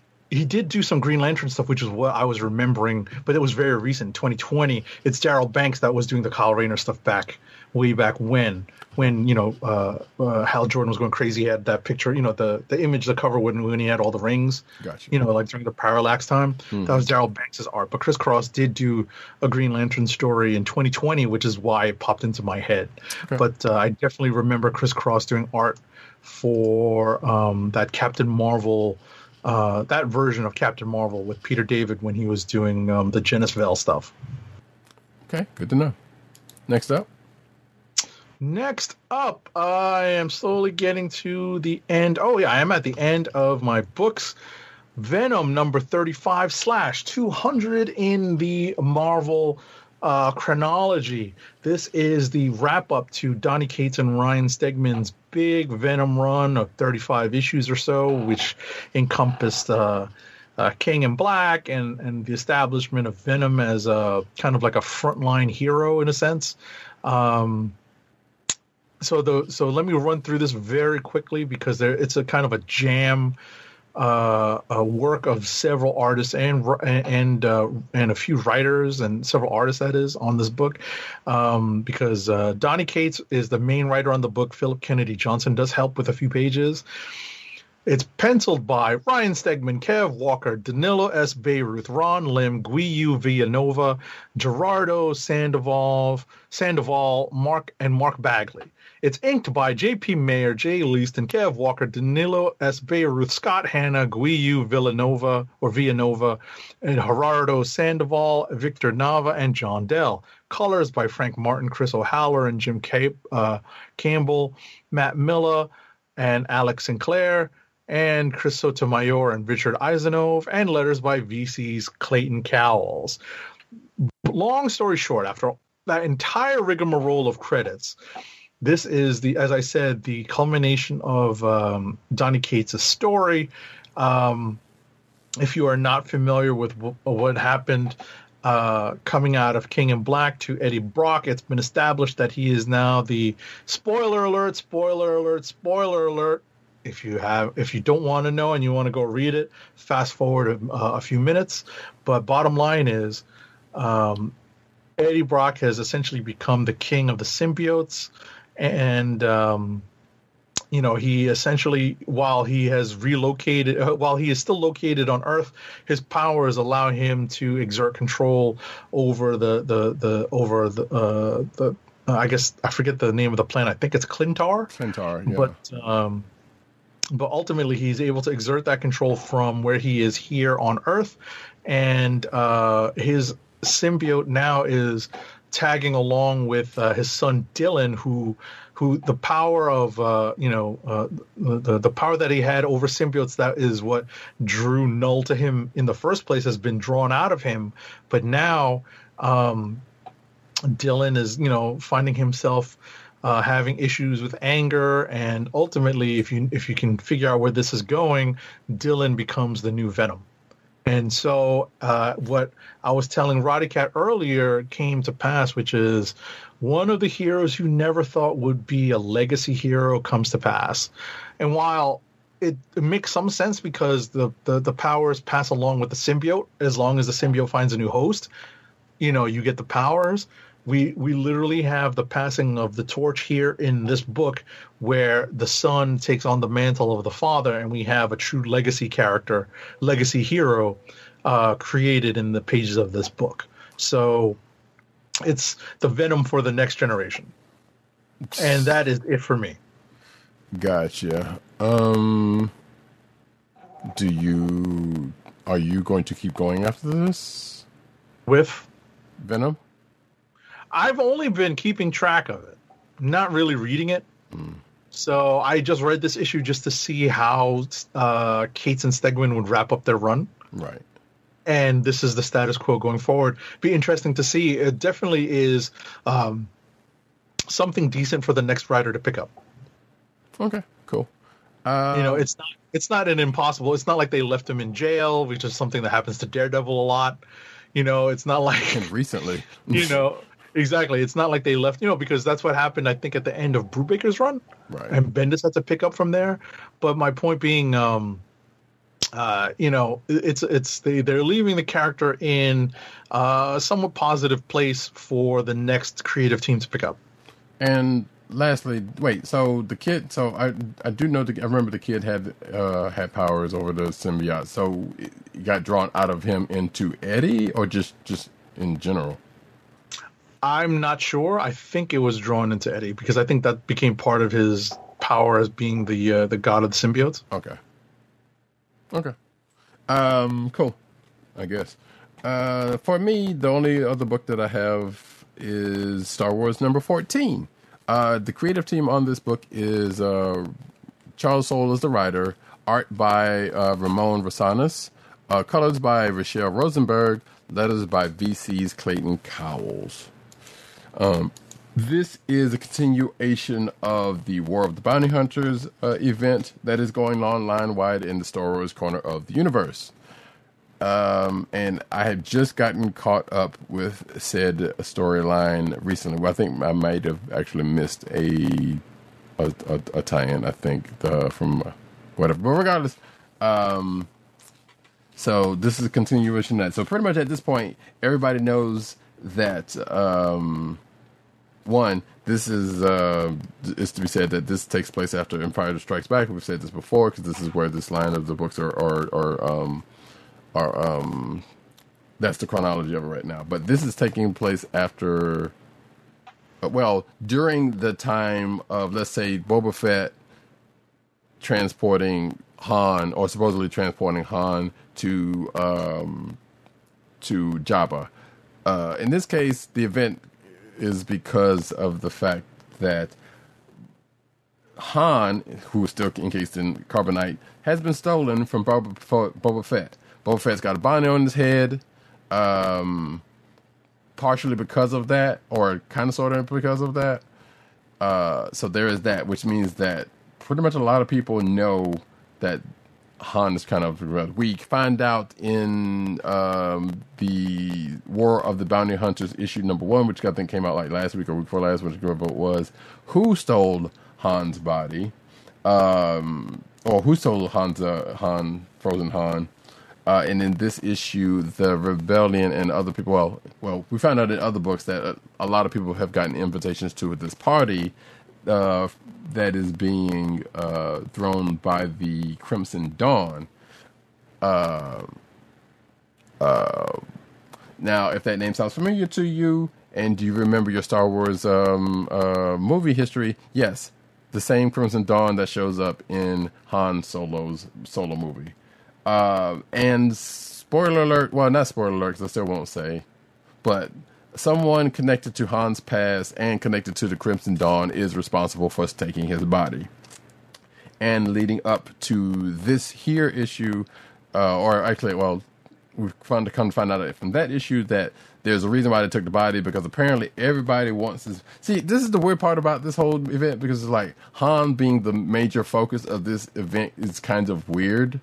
But the fact that, you know what, hey, something happened to Han's body while he was in carbonite makes kind of sort of sense. But the fact that they're putting this much on that is kind of weird. So basically everyone in the galaxy is looking to cash in on that one, Boba Fett's bounty, 2, getting Han's body back to Jabba so they can get him in his good graces. And the Crimson Dawn are pretty much using it as leverage to bring themselves back into prominence. Going into this particular issue of Star Wars #14, Leia finds out about this from one Holdo, not yet an admiral. Wait, are you going to read this? I just thought about that.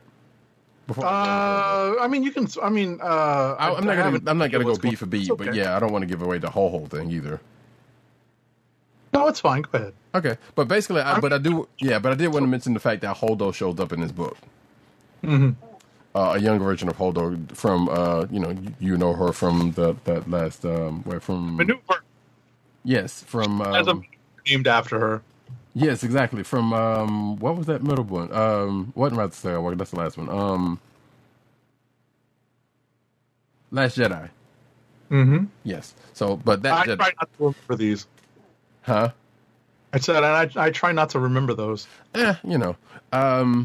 But yeah, from Last Jedi. So yeah, the holdover maneuver like a 87 said. But basically, so Leia finds out about this, and she's like, "Well, okay, we're gonna go and get Han." They get Lando involved, but Lando's also have his other little side things going on in the process, because that's another little side note that's going on in the course of this issue. Another familiar thing from those sequels actually is that them trying to get to the place where this auction or party is being given. There is a familiar landing that the Falcon ends up doing because of the Resistance, they meet up, kind of trying to get there, and that's pretty much where we leave off at. But yes, there are definitely some reminders in here for the Solo movie, and people, at least very much one or two people that show up in that book in that movie prominently. So they're kind of just bringing all of that back into the fold, because everything at this point is canon. With the movies and this, so they're definitely going to be doing some folding in of that stuff into the comic books, and that's oh yes, and another old group from, if you are aware of Star Wars history, the Black Sun also show up and has something to do with that situation. So, won't you come and wash away the rain? Yep, I usually pretty much go there also. So good on you for that. And that's it for me. It was a fairly decent read. Like I said, the whole conceit of behind War of the Bounty Hunters is still kind of weird to me, because like I said, it's pretty much focusing on Han and Carbonite, to the degree that it's like, is it really that serious? Like, everybody in the galaxy wants Han. Like, I can see the Rebels wanting them, and I can see where Boba Fett wants them back, and maybe the Bounty Hunters is trying to get something off of that, but they made it like, oh no, the Empire wants them too, and based on the events of Darth Vader's book, and I think Afra's got a part in here. Something not in here, but Afra and Sana Staros is going to show up in this event. Because they had their issue of Dr. Afra that I think they we find out in here that everybody pretty much knows, so we definitely know that they know about it. So, like I said, going into the event, then that's going to be that. So I'm pretty sure they're probably going to try to crash the party as well. It's just going to be a whole Star Wars love fest. But that's pretty much it for me, and that's the only other book that I had that we hadn't already talked about. Cool. Clicks of the week. Clicks of the week. And we have a couple. We have. A whole lot of superstars. I was hoping you was gonna pick that up. Thank you. Kid. From Dirt, we have a click of the week of The Flash 771, and I don't think he said anything. Oh, he did. Well, he just said the redemption of Wally West, but that was about it. I mean, usually he would have a little bit more on that. Right. But But that's I think that is in the nutshell, because I don't think you have the cover queued up, but the cover does make clear reference to what was that miniseries called? The one that where Wally West, the one with the mystery. Where they was at the rehabilitation center. Yeah, what was that called? I don't even remember. I know Sanctuary was the place. Yeah, exactly. The cover makes a clear reference to Welcome to Sanctuary. So, but I don't remember the. I don't even remember that anymore. I blocked that whole thing out of my mind. Right, so it's interesting. I'd flipped through this, and I was very intrigued by all of the guest stars and all of the different costuming. Mm-hmm. That you see in here, and it looks like it's kind of an artist jam book, because it looks like there's a few art styles sprinkled in here. I see Brian Hitch in here also, so it did pique my interest, and I'm glad that PCN_Dirt read this. So I'm gonna just take a quick peek at it and see what's going on. Okay, it always reference. The problem with reading certain parts of DC is that they reference characters I have little to no connection with. Yeah. And I'm like, who is this? Why am I supposed to care? I try to muddle my way through and see. I'm looking to. Here are the credits. Yeah, so it's Jeremy Adams writing, and there's Kevin Maguire, Howard Porter, Bharat Pekmeti, Brian Hitch. There's a bunch of artists on this. No kidding. Okay. Cool. Dang. Yeah, totally a jam thing. So. And then from Tim, we got Planet Size X-Men #1. Yeah, that's a candidate for me. Yep, same here. In fact, I totally forgot to mention my other potential clicks of the week. The Planet Side is definitely one of them. New Mutants is definitely one of them.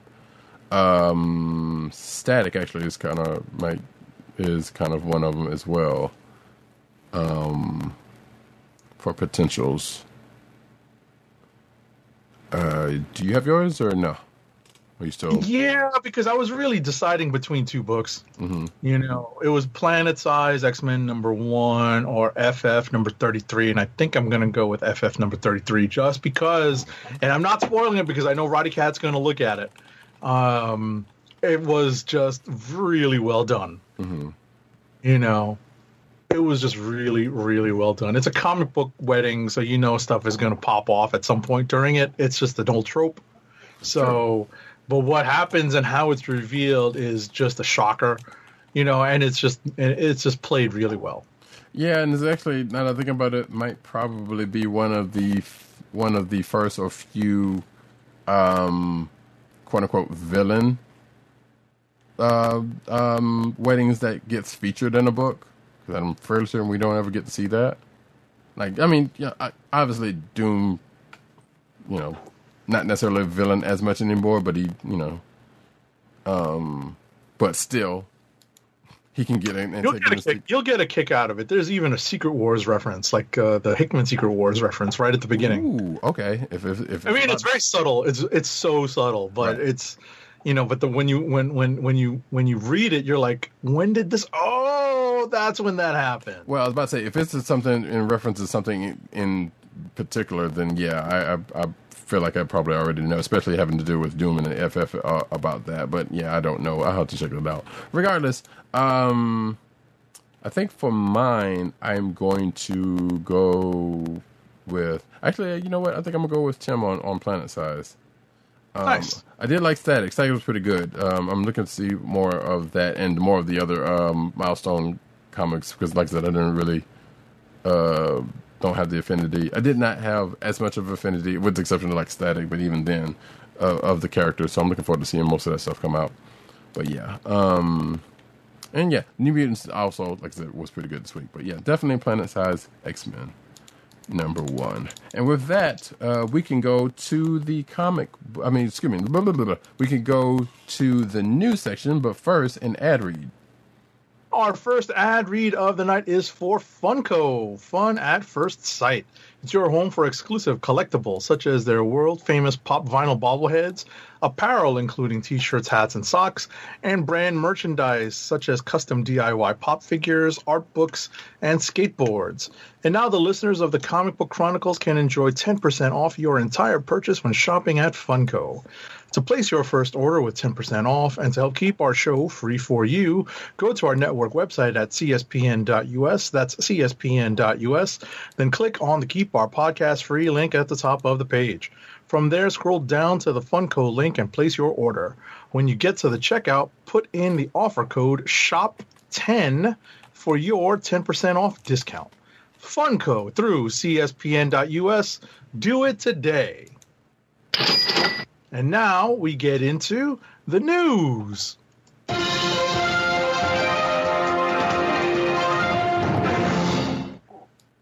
And we start off, as we do about this time, with the cinematic news. We're going to try to cruise through some of this. Cameron Johnson as Batwing revealed in Batwoman Season 2 photo. So, Cameron Johnson plays, I believe, Luke Fox. Obviously son of Lucius Fox in the canon, and also Batwing in the comics. So he finally gets his, I guess he's going to get his Batwing suit. As we see from the Batwoman Twitter account, see him suited up as in the suit. So cool. We kind of figured it was going to happen at some point, but wasn't sure. I haven't been watching that show, but I do want to peep it out. Next up. All right. Next up, Green Lantern's daughter arrives in first Season 2 trailer for DC Stargirl. Entertainment Weekly has an exclusive first look at the Season 2 trailer of DC Stargirl, and while the rest of the new JSA wants to hang up their masks and cape, capes now that the Injustice Society of America has seemingly been defeated. The trailer reveals Courtney, aka Stargirl, isn't so sure that's the right call, even if that means messing up at school. Apparently, blah blah blah. New threats like Eclipso are coming up, and the Shade are coming up, and old ones like Cindy, aka Shiv, are about to cause the new JSA some major problems. So it's a good thing they're about to get an influx of new heroes to the team, like Green Lantern's daughter. Is that supposed to be Jade? I don't know, honestly. I guess. Okay, Yeah. that's fine. Yeah. But yeah, next up. Wait, who is Jade? Jade is oh, you talking about Jade, the Green Lantern Jade? Yeah. Yeah, yeah, I don't know. Anyway, Stargirl poster, speaking of, welcomes a classic DC artifact to the Arrowverse. So apparently, an ominous poster for Stargirl's upcoming season 2 sees the Arrowverse debut of the Heart of Darkness, the power source of one of the season's new villains, Eclipso, who will be played by Nick Tarabay. Which that name sounds very familiar. And I'm wondering if that's who I think it is. Hang on, excuse me. Pardon me.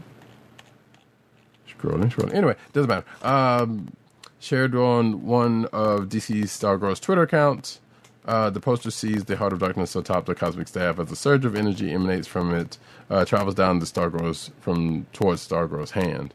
Also, the series title card and season 2 premiere date can be seen next to the staff, above and below the poster are tweets that respectively read, "When you see it, don't show your fear."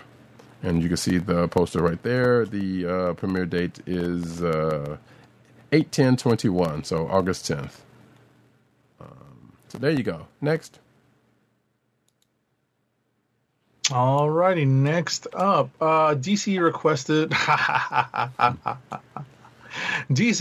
a Harley Quinn animated series remove a scene of oral sex between Batman and Catwoman.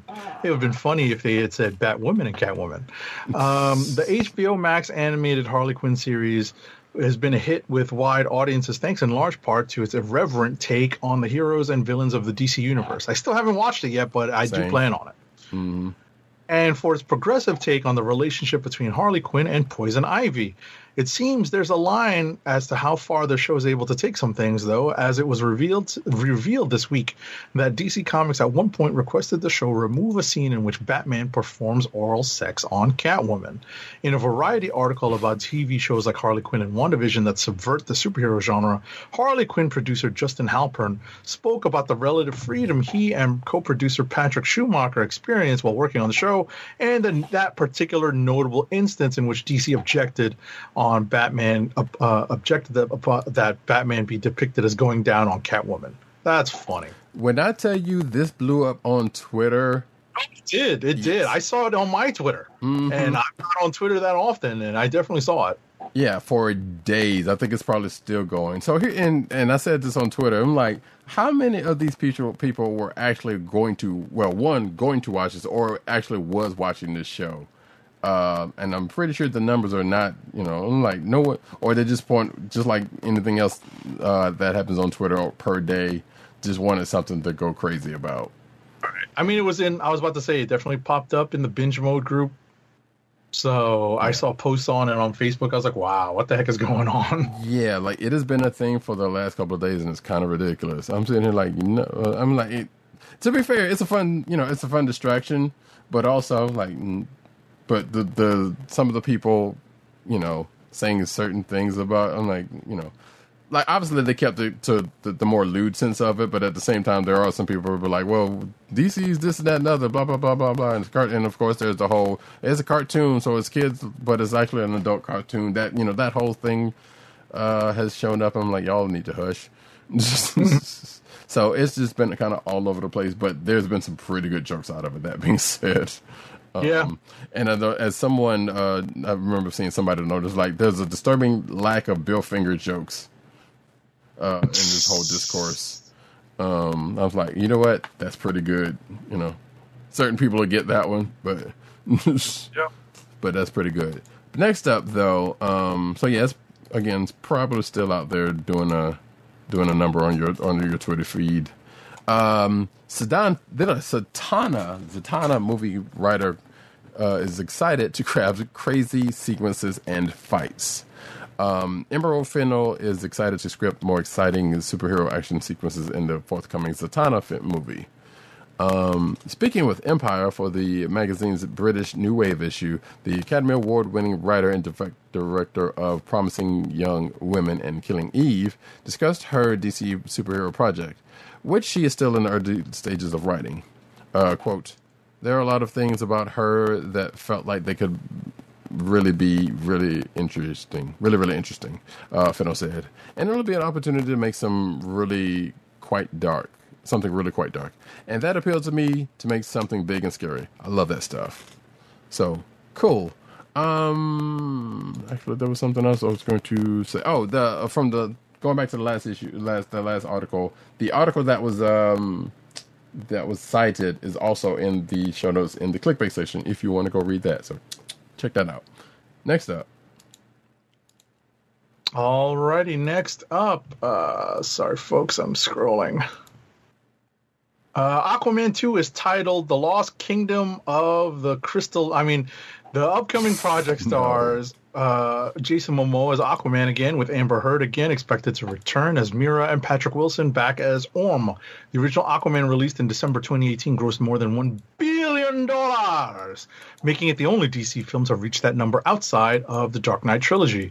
Wan is producing alongside Peter Safran, with David Leslie Johnson McGoldrick returning to pen the script. So yeah, no crystal skulls here, folks. It's just titled The Lost Kingdom. And if you thought that The Lost Kingdom would be Atlantis, and we already found Atlantis, so what the hell are they talking about? It may very well be the Lost Kingdom that they're referring to, maybe where Mira comes from. Yeah. Next up, the Flash director teases the superhero's new suit and logo. Flash director Andy Muschietti has shared a new photo from the upcoming film, and this one teases the new suit and logo for that fools Flash. The photo offers a close-up look, revealing the details of the new suit design. It looks like Barry Allen's new Flash suit is wired with some sort of circuitry that is centralized around the lightning insignia on his chest.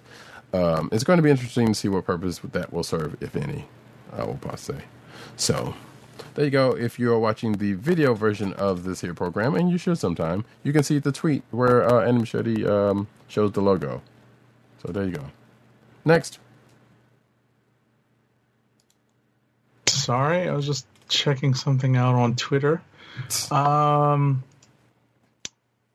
The Flash film is rumored to include a Grant Gustin appearance. So the Illuminati reported that Gustin is going to cameo in the film as his version of the Flash from the CW series, though the capacity of this cameo is not yet known. Gustin will also join the likes of Ben Affleck and Michael Keaton's version of Batman, and Sasha Calle's take on Supergirl, as well as Ezra Miller's version of the titular superhero. I mean, it would make sense, since Ezra Miller did also cameo on the Flash TV show, that it should go the other way around. Right. Or it could go the other way around, I should say. Some would argue that maybe let Grant Gustin take on the role in the movie and get rid of Ezra Miller. Maybe. But anyway, next up. I was going to say, Roddy Cat used to have just a passing dislike for Ezra Miller, but apparently, shots fired. Oh, it's not so much passing. The Suicide it used to not be as vitriolic. I hit it a little bit better. The Suicide Squad runtime and post-credit scene confirmed by director James Gunn. The Suicide Squad runtime has been locked in. Taken to social media, director James Gunn revealed that DC's latest movie will run 2 hours and 12 minutes, or 132 minutes if you're that kind of person. Gunn added, "I wrote, filmed, and edited the best movie I could, and it ended up at this length. No one ever planned for it to be this long."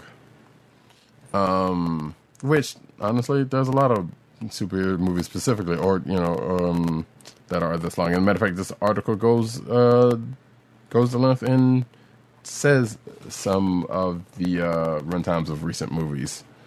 Like Wonder Woman 1984 is 151 minutes, Aquaman is 143 minutes, Shazam is 132 minutes, which I think that's probably the shortest movie lately. And I've still yet to see this movie, actually. Shazam. And although it just seemed like it's longer, the original Suicide Squad movie was only 123 minutes. Wait, did I say an hour and a half? I didn't mean that. For that 132 minutes. I was, anyway. Regardless, that the first Suicide Squad movie seemed way longer, but that's only because it wasn't great. Next up. So we're going to skip a bunch of this Loki news we've already covered. Yep. So Disney Plus original series are now set to be released on Wednesdays, not Fridays. So from July, right? So this is apparently after Bad Batch. Well, yeah, because Bad Batch is already ongoing. Right, on Fridays. Oh, I see. So from July, all of Disney Plus's global original series will be released on Wednesdays rather than Fridays, according to The Hollywood Reporter. The change has reportedly been made to give the service's increasing number of original TV shows more space in the schedule, while the service's original movies will continue to release on Fridays. I see. Right. So Disney has announced a number of new premiere dates following the change, with most now releasing a few days later than previously planned. Monsters, Inc., spin-off Monsters at Work, for example, is not going to release on Wednesday, July 7th rather than the 2nd, while Turner and Hooch has shifted from July 16th to Wednesday, July 21st. A couple are going to release earlier. Okay. Yeah, that's pretty much it. Yeah. Thor 4 is set. Wait, let me make sure that's not to take a second. I thought I missed something. Yeah. Thor 4 is set photo may reveal a ridiculous but very important Marvel Easter egg. And I'm pretty sure this may tickle one Agent 70 in that it's the Belt of Might. Okay, crickets. It says here. It's cool. Huh? It's cool. So it's yeah, cool. but I mean, because what's funny about it is, well, I was going to let you finish, but the Belt of Might has always had kind of like a weird place in the Thor Marvel mythos, because he's almost always depicted as being like super duper strong without it, right? And only in like a few pages of like the Simonson run does he actually have to put it on to have to duke it out with somebody. Gotcha. Yeah, I can tell you that he had to fight Curse, I think, and he had to put it on. Gotcha. So yeah, but it says here, Thor: Love for Thunder is wrapped, and there was a behind-the-scene photo that was shared by Taika Waititi on Instagram showing Hemsworth wearing what may as well be the MCU's answer to the T-belt. And if you're watching the video, you can see the picture from Taika Waititi's Instagram account, and Hemsworth still looking kind of real cut. Although it just looks more like a belt buckle than the one, right. Right. It's not like a golden belt. Exactly, not like the one you see in this image right here with the wings and the whatever. But yeah, it just looks like a belt buckle with a T on it, and it's barely noticeable because it's a black and white photo. Right. So, but yeah. Yeah. I was about to say that particular photo of Hemsworth makes you, just makes you think, wow, that dude spent a lot of time in the gym. Right? But next, I mean, up, because he built himself up to be this big because he's playing Hulk Hogan in that movie anyway. True. So, also, it's almost like he doesn't have to kind of raise his training regimen to do one or the other. Right, but also it's kind of funny because when I think he did one of the previous films, he was also doing Star Trek. I think he did Thor first, and I think Star Trek he might have been doing right. So which was a very different look for him. Right. And obviously he was in Star Trek clothes, and was a little more covered up than that. So he was kind of looking. They had him like kind of looking a little bit more. Or a little less built than, a little trimmer than he did in Thor around the same time. So it's kind of funny. But anyway, that's that. Next up. That's you. One second. A crew t-shirt from the recently wrapped filming of Thor Love and Thunder apparently has offered up our best look at the design of Natalie Portman's Jane Foster Thor, and the costume appears to be very comic book accurate. The Twitter account Thor Love and Thunder News shared the alleged design of Jane Foster's Thor, and it should look quite familiar to comic book fans. Yep. It was if it turns out to be true, it works for me. Yeah. Pretty much. And it's a good looking shirt, so hey, there you go. Like it's the well amount of worn on it too. Next up though, Paul Rudd begins filming Ant-Man and the Wasp Quantumania, apparently. While many productions have more or less have been more used to delays recently, it seems that one film that is ahead of schedule is Ant-Man and the Wasp Quantumania. It's gonna run wild on you, brother. Star of the series, Paul Rudd, has revealed that he's currently in London to film the sequel, which wasn't meant to kick off shooting until next month. With the film not due out until February 2023, they are certainly making sure that they get a head start on the latest Marvel sequel to roll camera. So there you go. Next. And pardon me, I was just being very annoyed at the Brooklyn Nets losing to the Milwaukee Bucks, and now we're going to Game 7.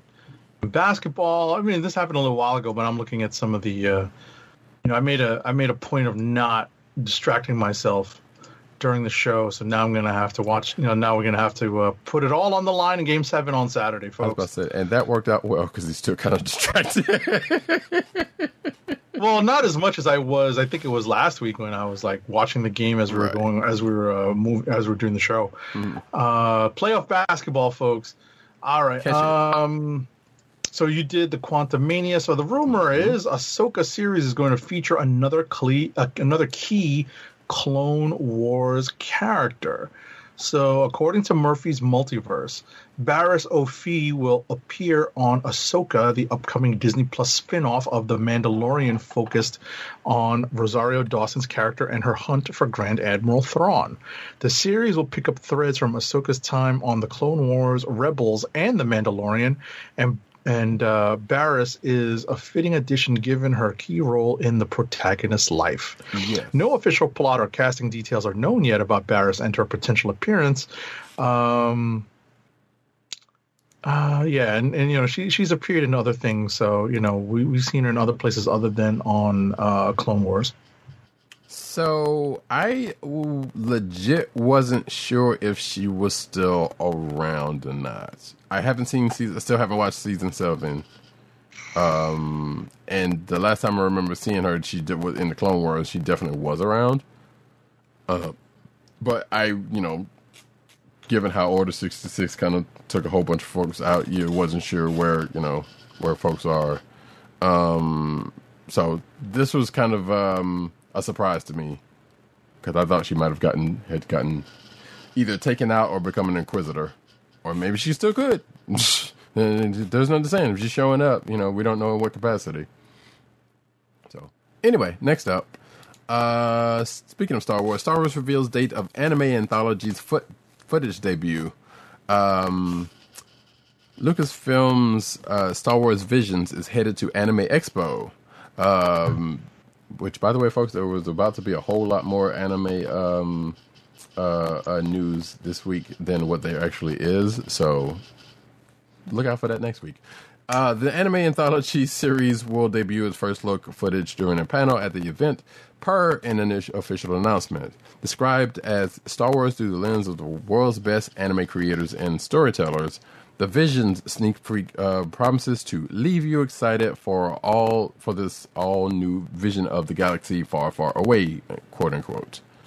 So this is I'm pretty sure this is one of those projects that came out during the Investors Day. So this is definitely a known quantity. So yeah, there is that.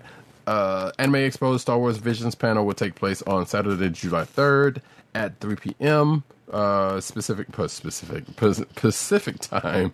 The panel will be hosted by Chastity Vincenzo, I believe I think she's still with IGN. I don't know. And feature, or maybe she's gone from there. Actually, I don't know.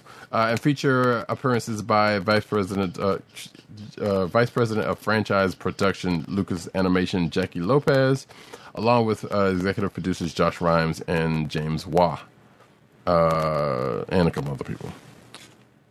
Next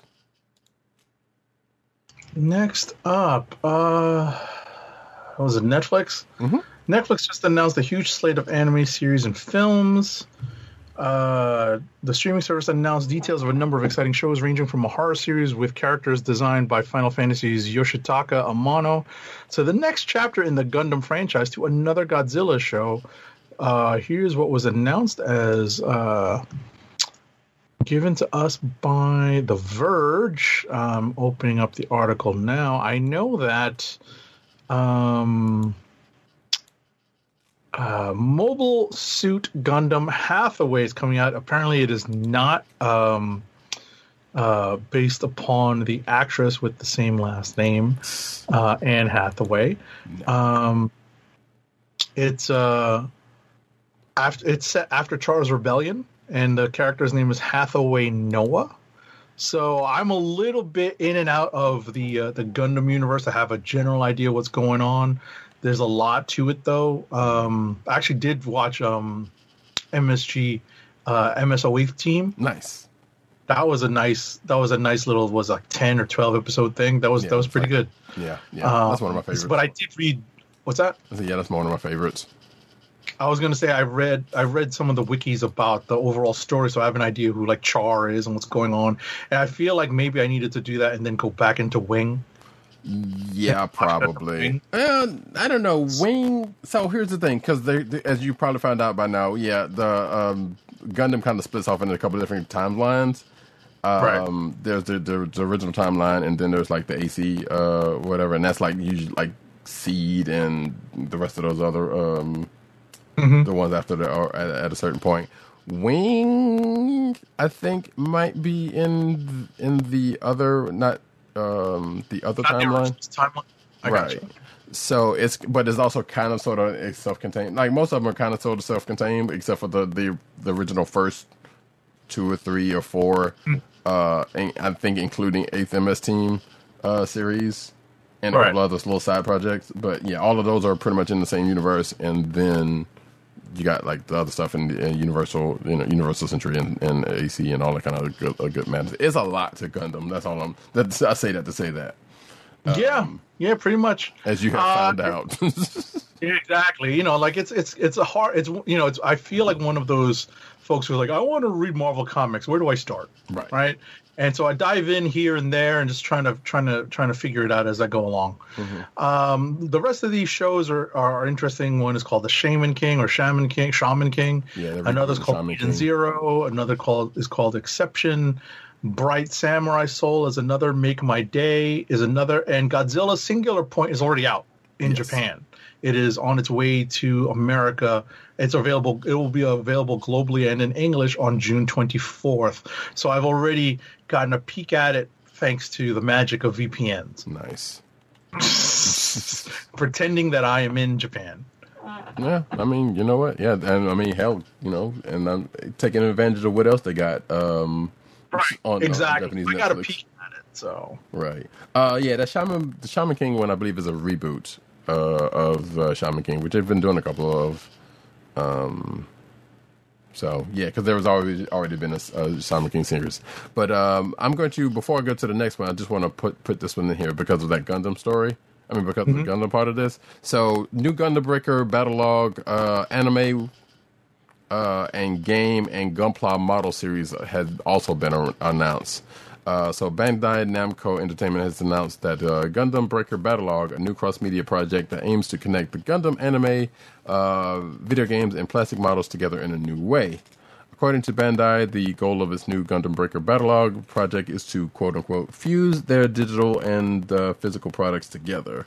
In order to do that, the company has announced a new series of animated short films, a video game, and a new line of Gunpla model kits. Similar to the 2013 spin-off Gundam Build Fighters, Gundam Breaker Battlelog will feature redesigned versions of mobile suits pulled from other series within the Gundam franchise. And that's a whole nother side of things, because like I just said with the Gundam stuff, like this is a whole other separate kind of universe thing. So yeah, but anyway, that's that. But I'm going to go into the next one, which is watch the first trailer for Netflix's Masters of the Universe Revelation, which I believe we said earlier that I Need a Hero from Bonnie Tyler also appears in. Right. And I did watch that trailer. It was actually pretty good. I'm like, all right, I'm actually more curious about this than I was. But our first look at Kevin Smith's revival of He-Man is here. Netflix debuted its first trailer for Masters of the Universe Revelation, which will hit the streaming service on July 23rd. Unlike She-Ra and the Princess of Power, which also streams on Netflix, the new He-Man series isn't a reboot of the classic cartoon. Instead, it's a continuation, which we talked about last week. That Kevin Smith said, they're not trying to redo it; they're just going to keep on doing the thing. Right. Which picks up right after the original show ended in 1985, with the excellent addition of Mark Hamill as Skeletor. There you go, boom! You couldn't get a better Skeletor than that. Well, you probably could, but hey, what else is he doing right now, right? Right. And of course, you get a summary from Kevin Smith about the show, which I think partially is kind of what we talked about last week, so it doesn't necessarily have to retread on that. Next up. All right. Next up. So excited. Discotech Media has announced... What's that? So excited Agent 70 is. Yeah. Discotech Media has announced its lineup of upcoming classic anime Blu-ray releases, which includes a number of previously out-of-print and hard-to-find titles. The company announced via live stream and Twitter that it is re-releasing several anime over the next several years, that have not been available for several years. That is, headlining the new announcements is a brand new re-release of the original Shaman King anime from 2001.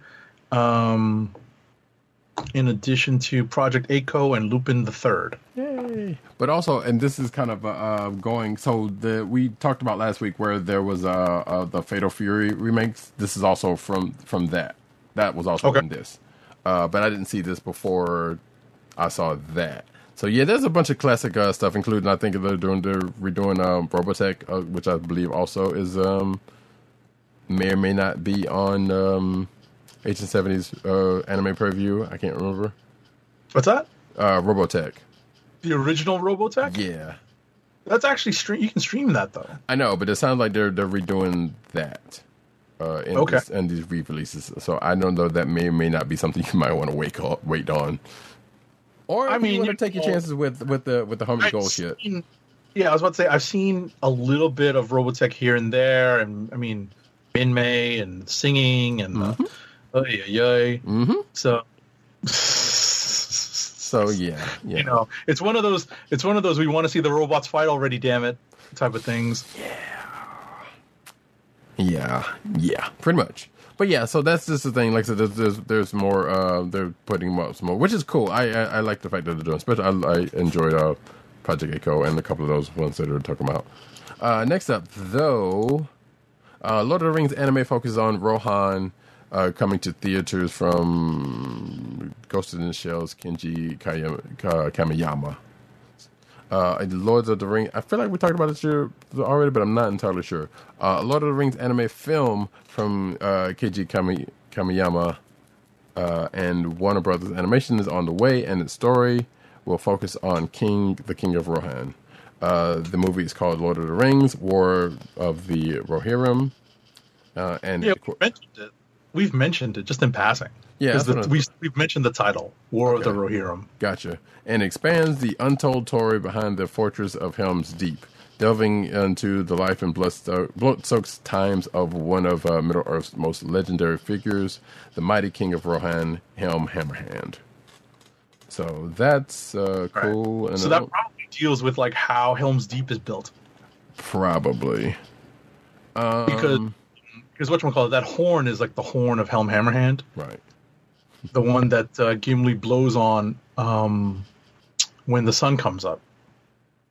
Right. And yes, if you've not noticed, Agent 70 is a big Lord of the Rings fan. It doesn't have a date. I was about to say, if you're listening to this or watching this, you probably are if not a big fan, you are you have more than a passing familiarity with Lord of the Rings. Sure.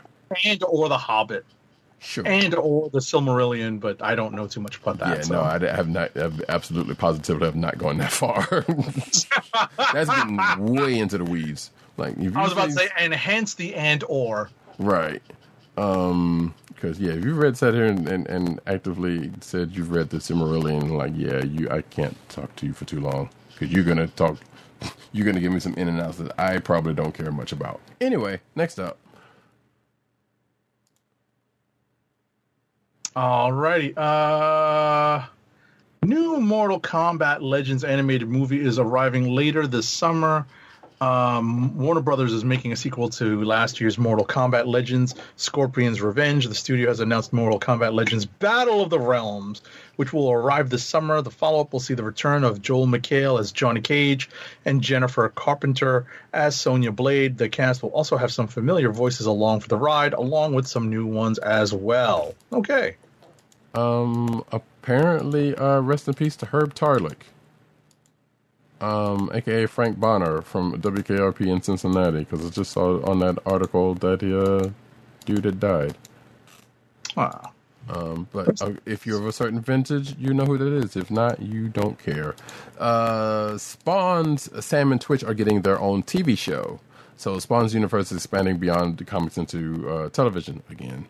Spawn creator Todd McFarlane is teaming up with the production house Whip, the studio behind HBO's hit Kate Winslet starring Mayor of Easttown series, which I've been hearing something about, I think, to create a television series based on the supernatural detective comic Sam and Twitch. Jason Smilovich and Todd Katzberg, showrunners of the epic series Condor and writers of the upcoming Jennifer Lopez Netflix film The Cipher, will adapt the project and serve as executive producers, as will McFarlane for McFarlane Films and Whips, I'm assuming that's Whips or Wipes, Paul Lee and Mark Roybal. So yeah, the announcement is just the latest in a series of headline-grabbing moves by McFarlane in recent months. As he tells IGN, it won't be the last. So, look forward to that. Next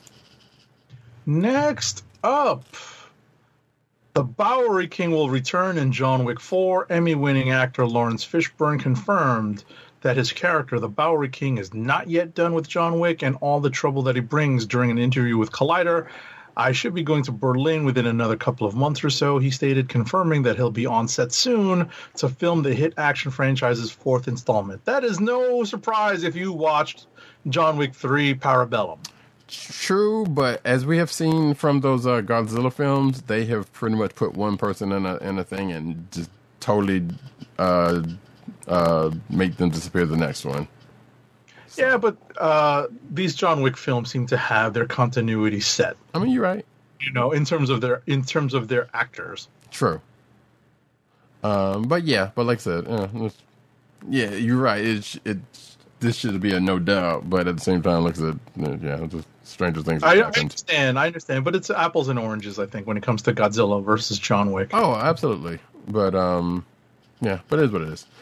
Matrix 4's Jessica Henwick, speaking of Matrix tie-ins, Jessica Henwick, which I don't think I knew if she was in that or not, joins Daniel Craig in sequel to Knives Out, so Knives Out 2.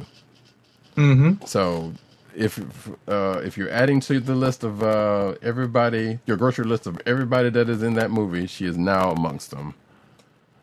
Did you watch the first Knives Out? Yeah, it's good. I like it. That's wild. Yeah, I enjoyed it. It was very, very entertaining. Mm-hmm. It even kind of one of those things that's like, okay, even when it gets to the point of the reveal, like, okay, well, you knew it, but you didn't recognize it as what you look like. They did a pretty good do it as kind of obfuscating, unless you're one of those people who's like, well, I knew it from when the character first came on the screen, type situation. But it was good. I enjoyed it. You should, if folks like a good murder mystery. I think the one things I didn't like, I might not have liked Daniel Craig's character and Latif's character for some strange reasons. But everything else kind of surrounding it. Huh? The detectives? Yeah. Because and I think for Daniel Craig, it's probably more like his accent than anything else. Well, he was playing at an accent, right? But it was kind of like he was like a Southern Clouseau almost in a way. Right. It was kind of like a foghorn leghorn Clouseau. Also that, yes. And it was like, this is kind of off-putting. I was about to say, I know Roddy Kettle will take that more personally, being from a certain part of the country, whereas I definitely took it as a play on Foghorn Leghorn being a detective. Yeah.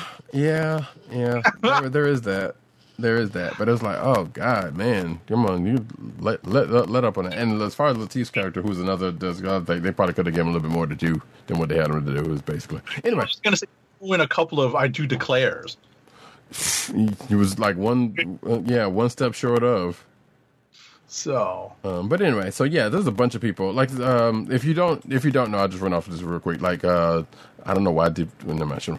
Dave Bautista, Janelle Monáe, Catherine Hahn, yay, Leslie Odom Jr., Kate Hudson, Madeline Klein, and Edward Norton are all in that cast. And I feel like there's some people missing, but outside of obviously, Daniel Craig. And maybe Lakeith Stanfield. I'm not sure if he's coming back for that or not. I think so. Anyway, there's that. Next up. this is mine, right? I think so, yeah. Paramount Plus, the streaming service from Viacom CBS, earlier announced announced the stellar lineup of voice talent behind the 6 young alien Starship crew members featured in its upcoming all-new animated kids series Star Trek Prodigy. First look images of the series were also revealed. I gotta open this now because the voice cast is not in our little notes. Nope, but if you're watching the video, you can see the image where they're all there. All right, so you have Ella Purnell as Gwen, Brett Gray as Dal, Jason Mantzoukas as Jankum Pog, D. Bradley Baker, not playing a clone apparently, as right. Murph, Angus Emery as Zero, and Riley Alazraki as Roktak. Okay. Yeah, there you go. And I guess when does this come out? Don't know. So at some point. Next up, the Picard Season 2 trailer confirms the return of a classic Trek villain. No surprise, Q is showing up in Picard Season 2. I haven't seen this trailer yet, but I believe from one still I saw, it's looking kind of older, but not surprised there because he is getting older. So yeah, there you go. And apparently this came out on National Captain Picard Day, which I guess is a real thing. So next up. All right, so next up, Fast 9 star Sung Kang teases his Obi-Wan Kenobi character has, quote, sexual deliciousness, unquote. So Sung Kang is in the Obi-Wan Kenobi series and says that. The Fast 9 star sat down with, what company is this? Where's this article from? I mean, CBR, comicbook.com's got the article, yeah. Right. All right. So to talk about the upcoming blockbuster, things got a bit strange when she asked what role he was playing in the Disney Plus show Obi-Wan Kenobi, and all he could offer was that line about sexual deliciousness. If that admission has you massively confused, you are not alone. It's likely that Sung Kang has been sworn to secrecy, like most people involved with these large productions. Let's see. Yeah, and then the rest of the article, he talks about his happiness to learn about how the fans reacted to his character in the Fast and Furious franchise and the whole hashtag Justice for Han movement. Right. There's one thing I just added. It's just another casting thing for John Wick 4. I don't know if you see it on your sheet. Yes. I was about to do that now, actually. John Wick 4 adds Mortal Kombat Scorpion. Oh, yeah, I think I did see this, but I didn't pull it. So I'm glad you did that. John Wick 4 adds Mortal Kombat Scorpion, Hiroyuki Sanada. So this was reported by Deadline. Sanada is the latest actor to join the sequel, though his role remains unknown at the time. Chad Stahelski, the director of all the John Wick movies, said of the casting, "Having long admired Hiroyuki as both actor and action performer, I'm thrilled and honored to welcome him to the John Wick family, and it doesn't help that Mortal Kombat just came out." Right. Filming is expected to begin this summer. So, there you go. And that ends the cinematic section of the news, and we push over to the comic book news. Yeah, so we are transitioning over to the comic book news, but before that, I just wanted to let people know a couple things. One, we are rapidly approaching a couple of these movies coming out. Some of these big movies starting to come out as a result of some of the COVID lockdown starting to ease up a little bit. We are less than a week away from Fast 9 and Black Widow. There are already some early critic reactions coming out, so expect to see a lot of Black Widow stuff coming out in the next few weeks ahead of the July 9th release. Right. All right, here we go. Marvel marks Pride Month with Black Cat's first same-sex kiss. And this is spoiler alert for Black Cat number 7, which came out, last week? 2 weeks ago? 2 weeks ago? Yeah, I'm not sure. I think this is a book that you hadn't read, and I made sure not to spoil that part. Correct. And yeah, I couldn't remember if it was last week or week before last. But, so basically it says here that it kind of goes through, basically her and Odessa Drake have a kiss. In this issue, I guess, and we already knew that they had a history with each other from the whole run of the books of her books. So that's, I guess, is less of a surprise. We didn't know the extent of the relationship. Right, we don't know. Yeah, but there's so much about this we do not know. Right. We understood that they were rivals in a sense. Mm-hmm. So. Obviously they're going to have plenty of room to explore, their mutual shared story that Jed McKay is going to be essentially creating from scratch. So, it's going to be interesting. But this was a pretty big surprise to myself, as I've been reading Black Cat since they relaunched. Since they launched their solo books for the last several years, right? Same. And this was a bit of a surprise to me, but it's not gigantic where it's like, well, that's out of character, because Black Cat has always been very much a seductress, and that's how they played her, and it's not a surprise that it would go that she would play both ways, as it were. Right. And according to this article, Black Cat, I was about to say Black Cat came out June 2nd. Right. Okay. Yeah. And so, and this article kind of mentions a reference to 2020's Black Cat number 10, in which an old friend of Felicia's, talking about an old friend of Felicia's named Tamara Blake, and the two were holding hands under the table in a romantic moment. Meaning that, yeah, there's been shades of this in the past. So, yeah, there you go. Not that big of a surprise for Felicia, but, yeah, there it is. Next up. Actually, that's you. Is it me? Okay, my apologies. Scrolling. That's what I get for looking up when that Black Cat issue came out. Alrighty. The Marvel Universe descends into chaos in the Darkhold, Alpha #1. So this is one of those books that was delayed as a result of COVID. Mm-hmm. The wait is over. After months of speculation, the highly anticipated Darkhold saga will begin this September. The new Marvel Comics epic will kick off in Darkhold Alpha #1 by Steve Orlando and extraordinary artist Clan Torme. I've actually never heard of this artist, so you gotta help me out here, folks. In a story that will delight and terrify, the infamous Darkhold text has resurfaced, and the Scarlet Witch is the only hero who can prevent the dreadful havoc it's set to unleash. Folks are wondering whether or not this may tie into the death of Doctor Strange. And all signs point to possibly. And actually, it's Cian Torme, and I do, in Justice Year Zero, I do remember. Oh, Cian. Oh, I'm sorry. It's the font kind of hard to is see tiny, on that. folks. Yeah, it's kind of hard to see with that type. Font is tiny. I'm reading it from far away, and it looks like an L. Yeah, because I thought the same thing too until I looked into it. Yeah, so that wouldn't trust me. That's not just you. That was I noticed that too. But yeah, so that's the thing. Peach Momoko reveals third chapter of Demon Days story for Marvel Comics.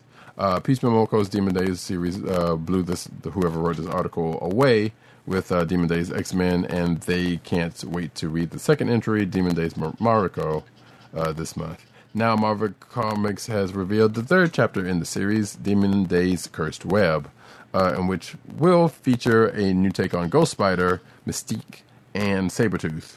And this the article's writer loves the way that Momoko blends the Marvel characters with Japanese folklore, and the art is to them phenomenal. So cool. It will go available to read on September 1st of this year. Next. All right, next up, we're going to skip this story because we talked about it when we talked about Planet Size X-Men #1 and move on to something I just mentioned. The Scarlet Witch seems poised to be Marvel's next Sorcerer Supreme because Doctor Strange is going to die again. Such is the life and the deaths of Marvel and DC superheroes and villains, where departing the mortal plane is almost always just a temporary layover. But Marvel's newly announced 5-issue series that launches in September, The Death of Doctor Strange, does have an interesting wrinkle worth a closer look. The series will likely conclude in January, just 2 months before Benedict Cumberbatch's Stephen Strange returns to the MCU in March 20. God, that's going to be out in March? Mm-hmm. March 25th, Doctor Strange in the Multiverse of Madness. Crazy. Yeah, also I read the article writer's name, and I think Michael Dorn is writing for this website. What is going on here? But that's not it. Why Marvel's Guardians? As a matter of fact, I'm going to take I'm going to take these next, let's say 3, 4. How about that? Oh, the video game ones. Yeah, go ahead. Yes. And while I set that up real quick, there we go. First one is why Marvel's Guardians of the Galaxy is a single-player game. So E3 just happened this past week, and there was some a lot of video game announcements. One of which being Marvel's Guardians of the Galaxy video game, which was announced by Square Enix, and they showed some gameplay footage. This article pretty much, well, there's also been a couple of articles, but I just pulled this one because apparently this new game will not have live service on it with it, and it's just a single player game. That's the weird part about this because you are playing as Star-Lord, and the rest of the Guardians are there, and you can do like little team-up moves for them, but you can't switch to the other Guardian members. That's the weird part about that to me, because because like you could do like almost Marvel Ultimate Alliance style team-up attacks or setup attacks with them. You just can't switch to them. That's unfortunate. Huh? I said that's unfortunate. Yeah, kinda, because it's like, well, wait, what's the point in having all of these here if you can't switch to them? Like, there might be somebody who would play Star-Lord the whole time. I don't know that many people who would be that person. Yeah, but you get to take advantage of the first-person shooter aspect. It's third person, but yeah, No, but you know what I mean. Like in terms of seeing it from the shooter's perspective. Right. Yeah. But that's kind of crazy. So yeah, so apparently they revealed the team behind it revealed why they decided to make it a single player game to emphasize the team dynamic in the story. Which that sentence right there doesn't make any more sense. That's what led us to actually make it a single player game, which, is not necessarily what you would expect. Let's see. How do we put that tension in the team and the fact that they're so defined by the fact that they're together? This bunch of misfits just defying the odds. Yeah, sure. Let me see. Yeah, it says, when you're part of the team, you don't control the team, you suffer the team. Sometimes you influence the team. Sometimes the two you will think alike and will sway you in a certain direction. That feels rich for the Guardians of the Galaxy. That feels like a misstep to me. But it is what it is. So yeah, like I said, they showed some gameplay footage of it, and they showed you kind of, doing these little setup team. And there was a lot of chatter, like more than probably should. I hope they toned down. Like, yeah, the Guardians can get chatty, and there's definitely...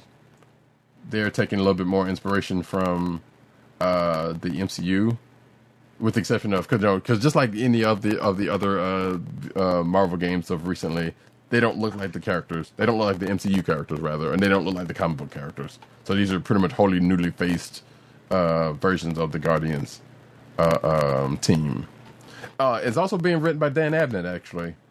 So interesting. Yeah. So. Somebody would know a thing or two about the Guardians, especially this version of the Guardians. So I have faith on that part.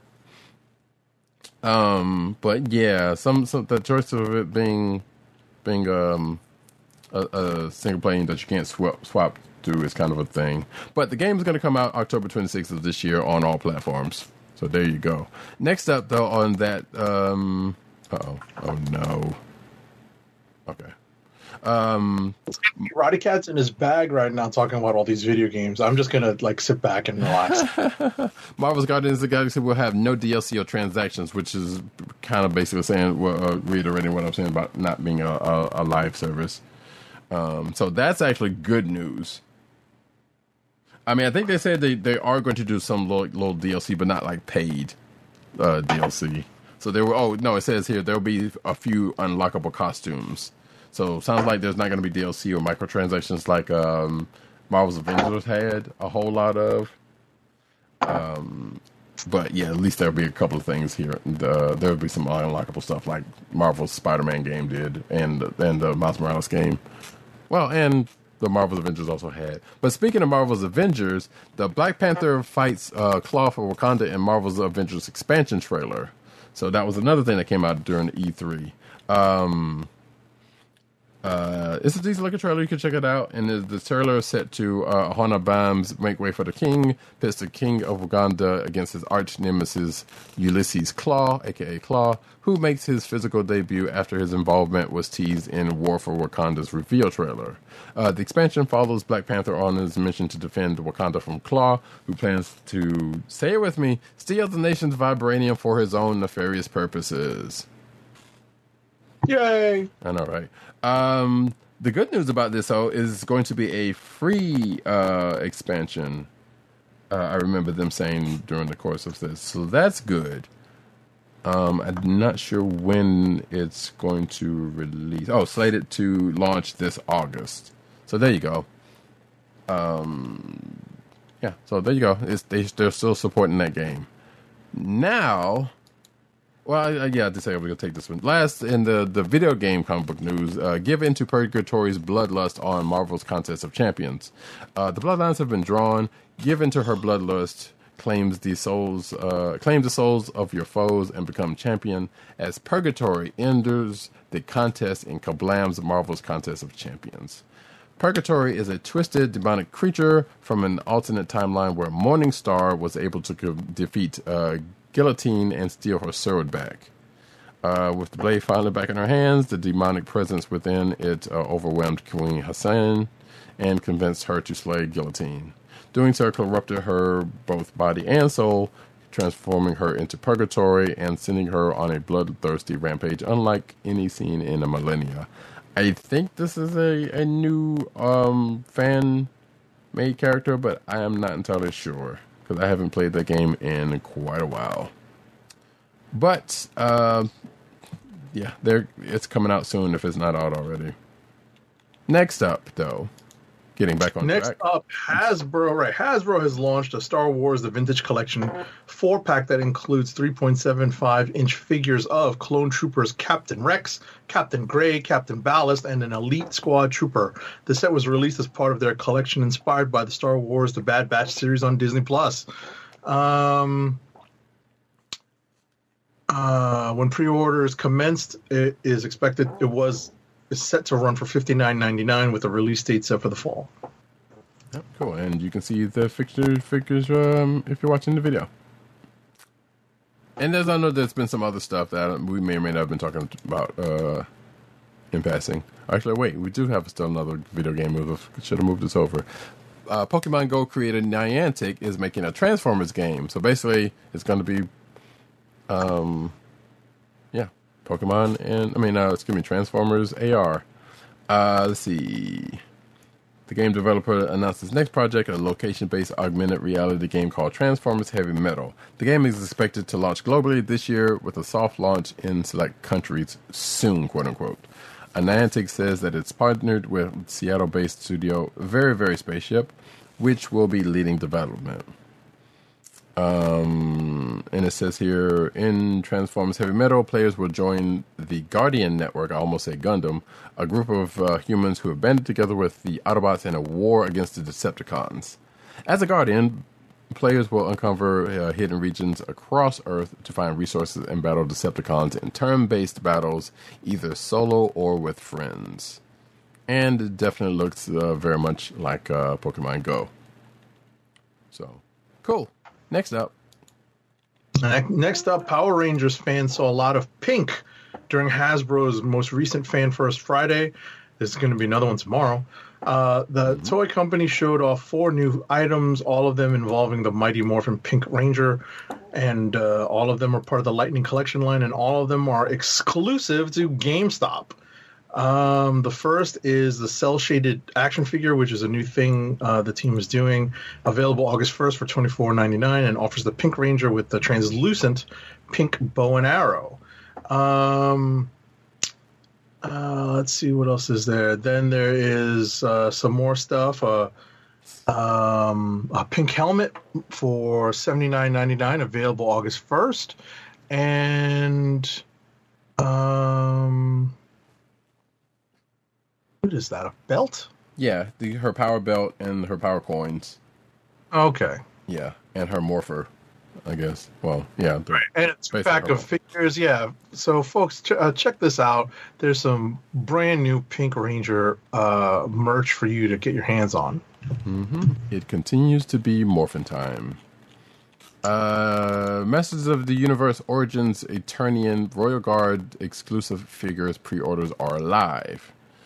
Fresh off the debut of the trailer from Kevin Smith's Masters of the Universe Revelations Netflix series, which features none other than Mark Hamill voicing Skeletor, if you didn't know that already, Mattel has added the Eternian Royal Guard figure to their Masters of the Universe Origins lineup. It features a Man-at-Arms figure with a clean-shaven head sculpt and armor pieces that can be added to transform it to a Palace Guard figure. In addition to armor pieces, the figures include a club, axe, and shield. And you can see it in the video if you're watching the video. Excuse me. Masters of the Universe Origins Eternian Royal Guard figure is available to pre-order from Entertainment Earth for $17 and release date in September 2021. Wait. Oh, never mind. Yeah. Keep going. Next up,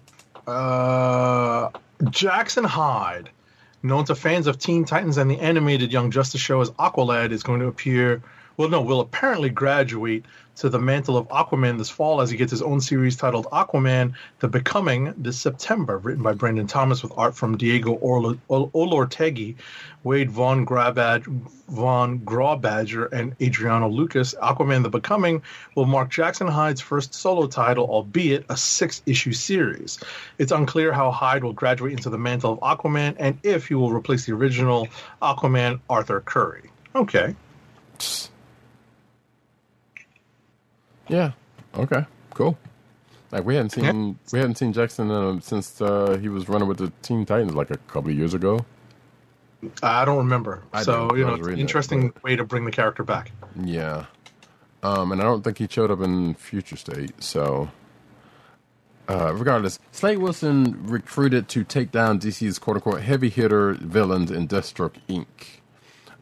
The recent Flash duo of writer Joshua Williamson and artist Howard Porter are reuniting for a new DC series, Deathstroke Inc. Quote unquote, after suffering too many losses, Slade decided it's time for a change, reads the description of Deathstroke Inc. #1 on the publisher's subscription page. When he's enlisted to work with an ages-old secret organization called Trust, who want to take down the heavy hitter villains. He's all in. As this article says, the name Trust doesn't ring any bells for them in reference to any DC secret organizations, but Deathstroke has had more trust issues than most anyone at DC, given his relationship to the Teen Titans and but it goes on from there. So, let's see, it goes on sale September 28th. Next up, Fables is back with a Batman crossover and the return of the ongoing series. 6 years after the end of Vertigo's seminal fairy tale series Fables by writer Bill Willingham, both Fables and its creator are back in an upcoming new DC crossover title, along with the return of the ongoing series, picking up right where it left off next year. First up is the September debuting Batman vs. Bigby, a Wolf in Gotham 6-issue series featuring the fan favorite Fables character crossing over into the DCU. The DC Black Label series is written by Willingham and with pencils by comic book tattoo artist Brian Level, inks by Jay Leaston, and colors by Lee Luffridge. Okay, that's cool. And I got to open the article to see what happens to the return of the ongoing. Because I have friends that were big into Fables because they weren't really into, like some of the mainstream superhero stuff. right? I know somebody who's stoked to hear this when I shout out to my friend Kat. All right. Fables will then return on its own merits in May of 2022, just in time for its 20th anniversary, when the series picks up with Fables number 151, an interesting decision in this era of frequent relaunches and new number ones. The return begins with a 12-issue story arc, quote, The Black Forest, which picks up where the series originally ended, but what DC also calls a perfect jumping-on point for new readers. Okay, that's interesting. Yeah, I have never read Fables. I have a couple of volumes, and I plan on it, because also they did a video game, Wolf Among Us. Yeah, I want to make sure that's right and not think about Injustice. Yeah, I think that's right. That is kind of based off of it, and Bigby, the character of Bigby, and from Telltale. So yeah, I kind of want to check out Fables because the premise seemed kind of cool. So glad it is back for fans of that series. Like I said, we both know someone who's some folks that'll probably be stoked about this when they hear about it, or I know about who definitely was stoked when I told them about it. So, but anyway, Action Comics celebrates Superman Day with the cover art reveal. So Action Comics celebrates Superman Day on June 12th by sharing new cover art. Illustrator Daniel Sampier posted an image on his Twitter account that depicts what appears to be Superman's son sitting on a porch and being consoled by Lois Lane Kent, with the newspaper sitting at their feet. Meanwhile, a reflection in the mirror of in the window of the door behind them showing Superman flying high in the sky. And if you are watching the video once again, you can see said image and said tweet. So cool. Next up, Next up, a new Superman manga features the hero dealing with a more down-to-earth struggle where to get lunch. Kodansha, the Japanese publisher best known for manga such as Attack on Titan and the quintessential quintuplets, revealed that, say that fast 5 times, revealed that its new Man of Steel story, Superman vs. Meshi, will begin serialization in its evening magazine starting June 22nd. Superman will also grace the cover of the next issue of the magazine with a new full-color illustration. Interesting. Yeah, as a matter of fact, someone just said that in the chat. Like, Superman manga might be interesting. Yeah, I might actually want to check that out. And Code and Shaw, if you're listening, how about put our Reader Die back out? Thank you, please, and thank you. Well, wait, does this say when? It says, let's see, June 22nd is when this will start the serialization in its evening magazine. So, actually, shit, that's next week. Right. Currently, neither Kodansha or DC have made any announcements regarding an English release of Superman versus Menshi. Menshi is apparently the Japanese word for meal. Right. So, heat up those VPNs, I guess. Yes, Office Nike. The Deadpool manga, I believe, are already out or coming out. So yes, I think we talked about that like months, probably about a month or two ago. But yeah, that is definitely a thing that is available or will be available to you.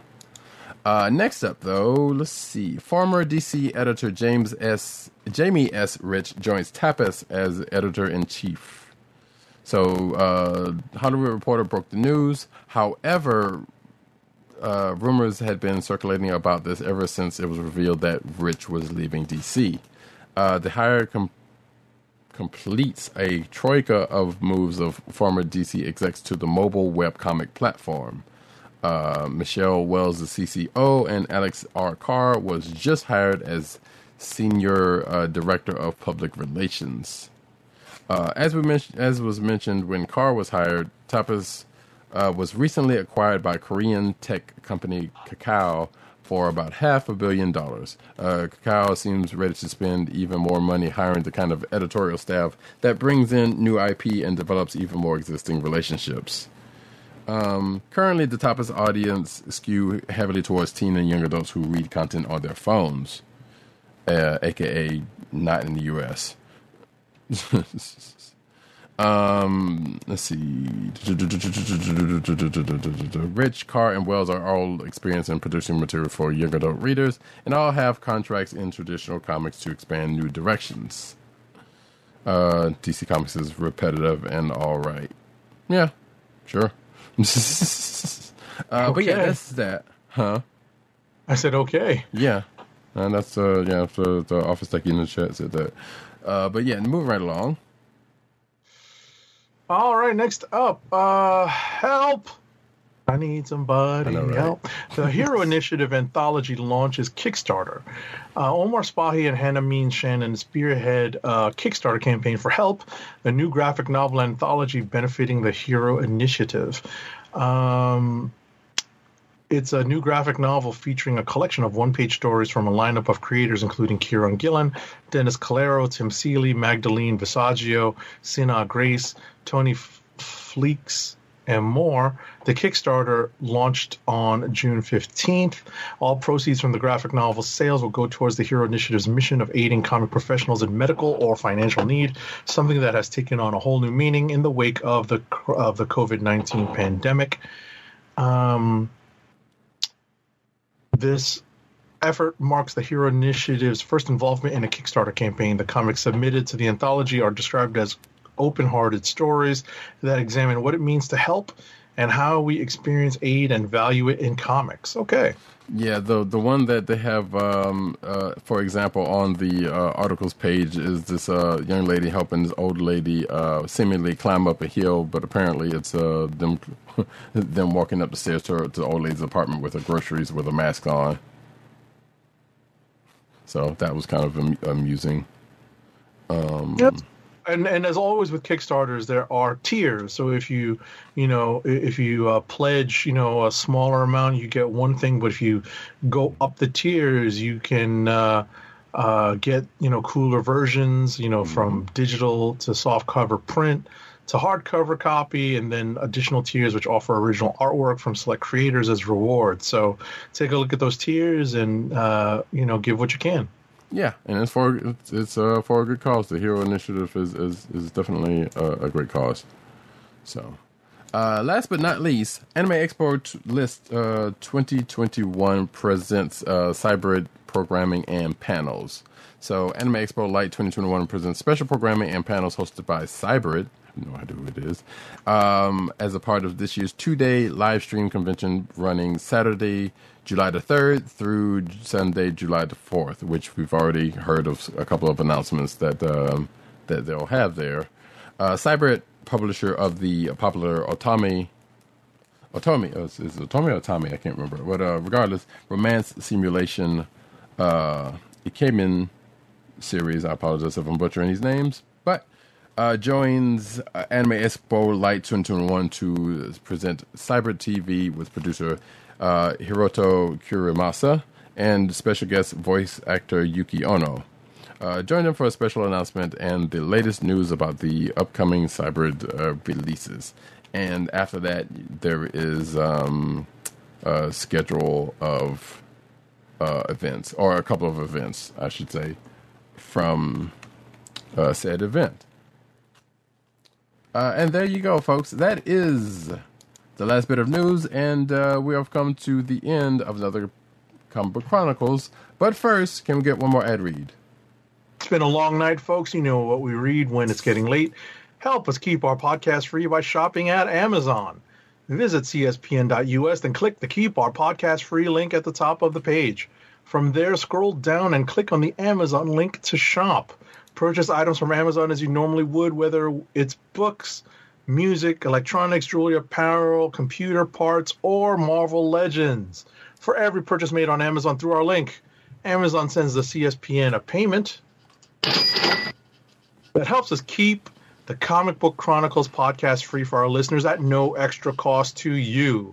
Amazon.com through CSPN.us. Do it today.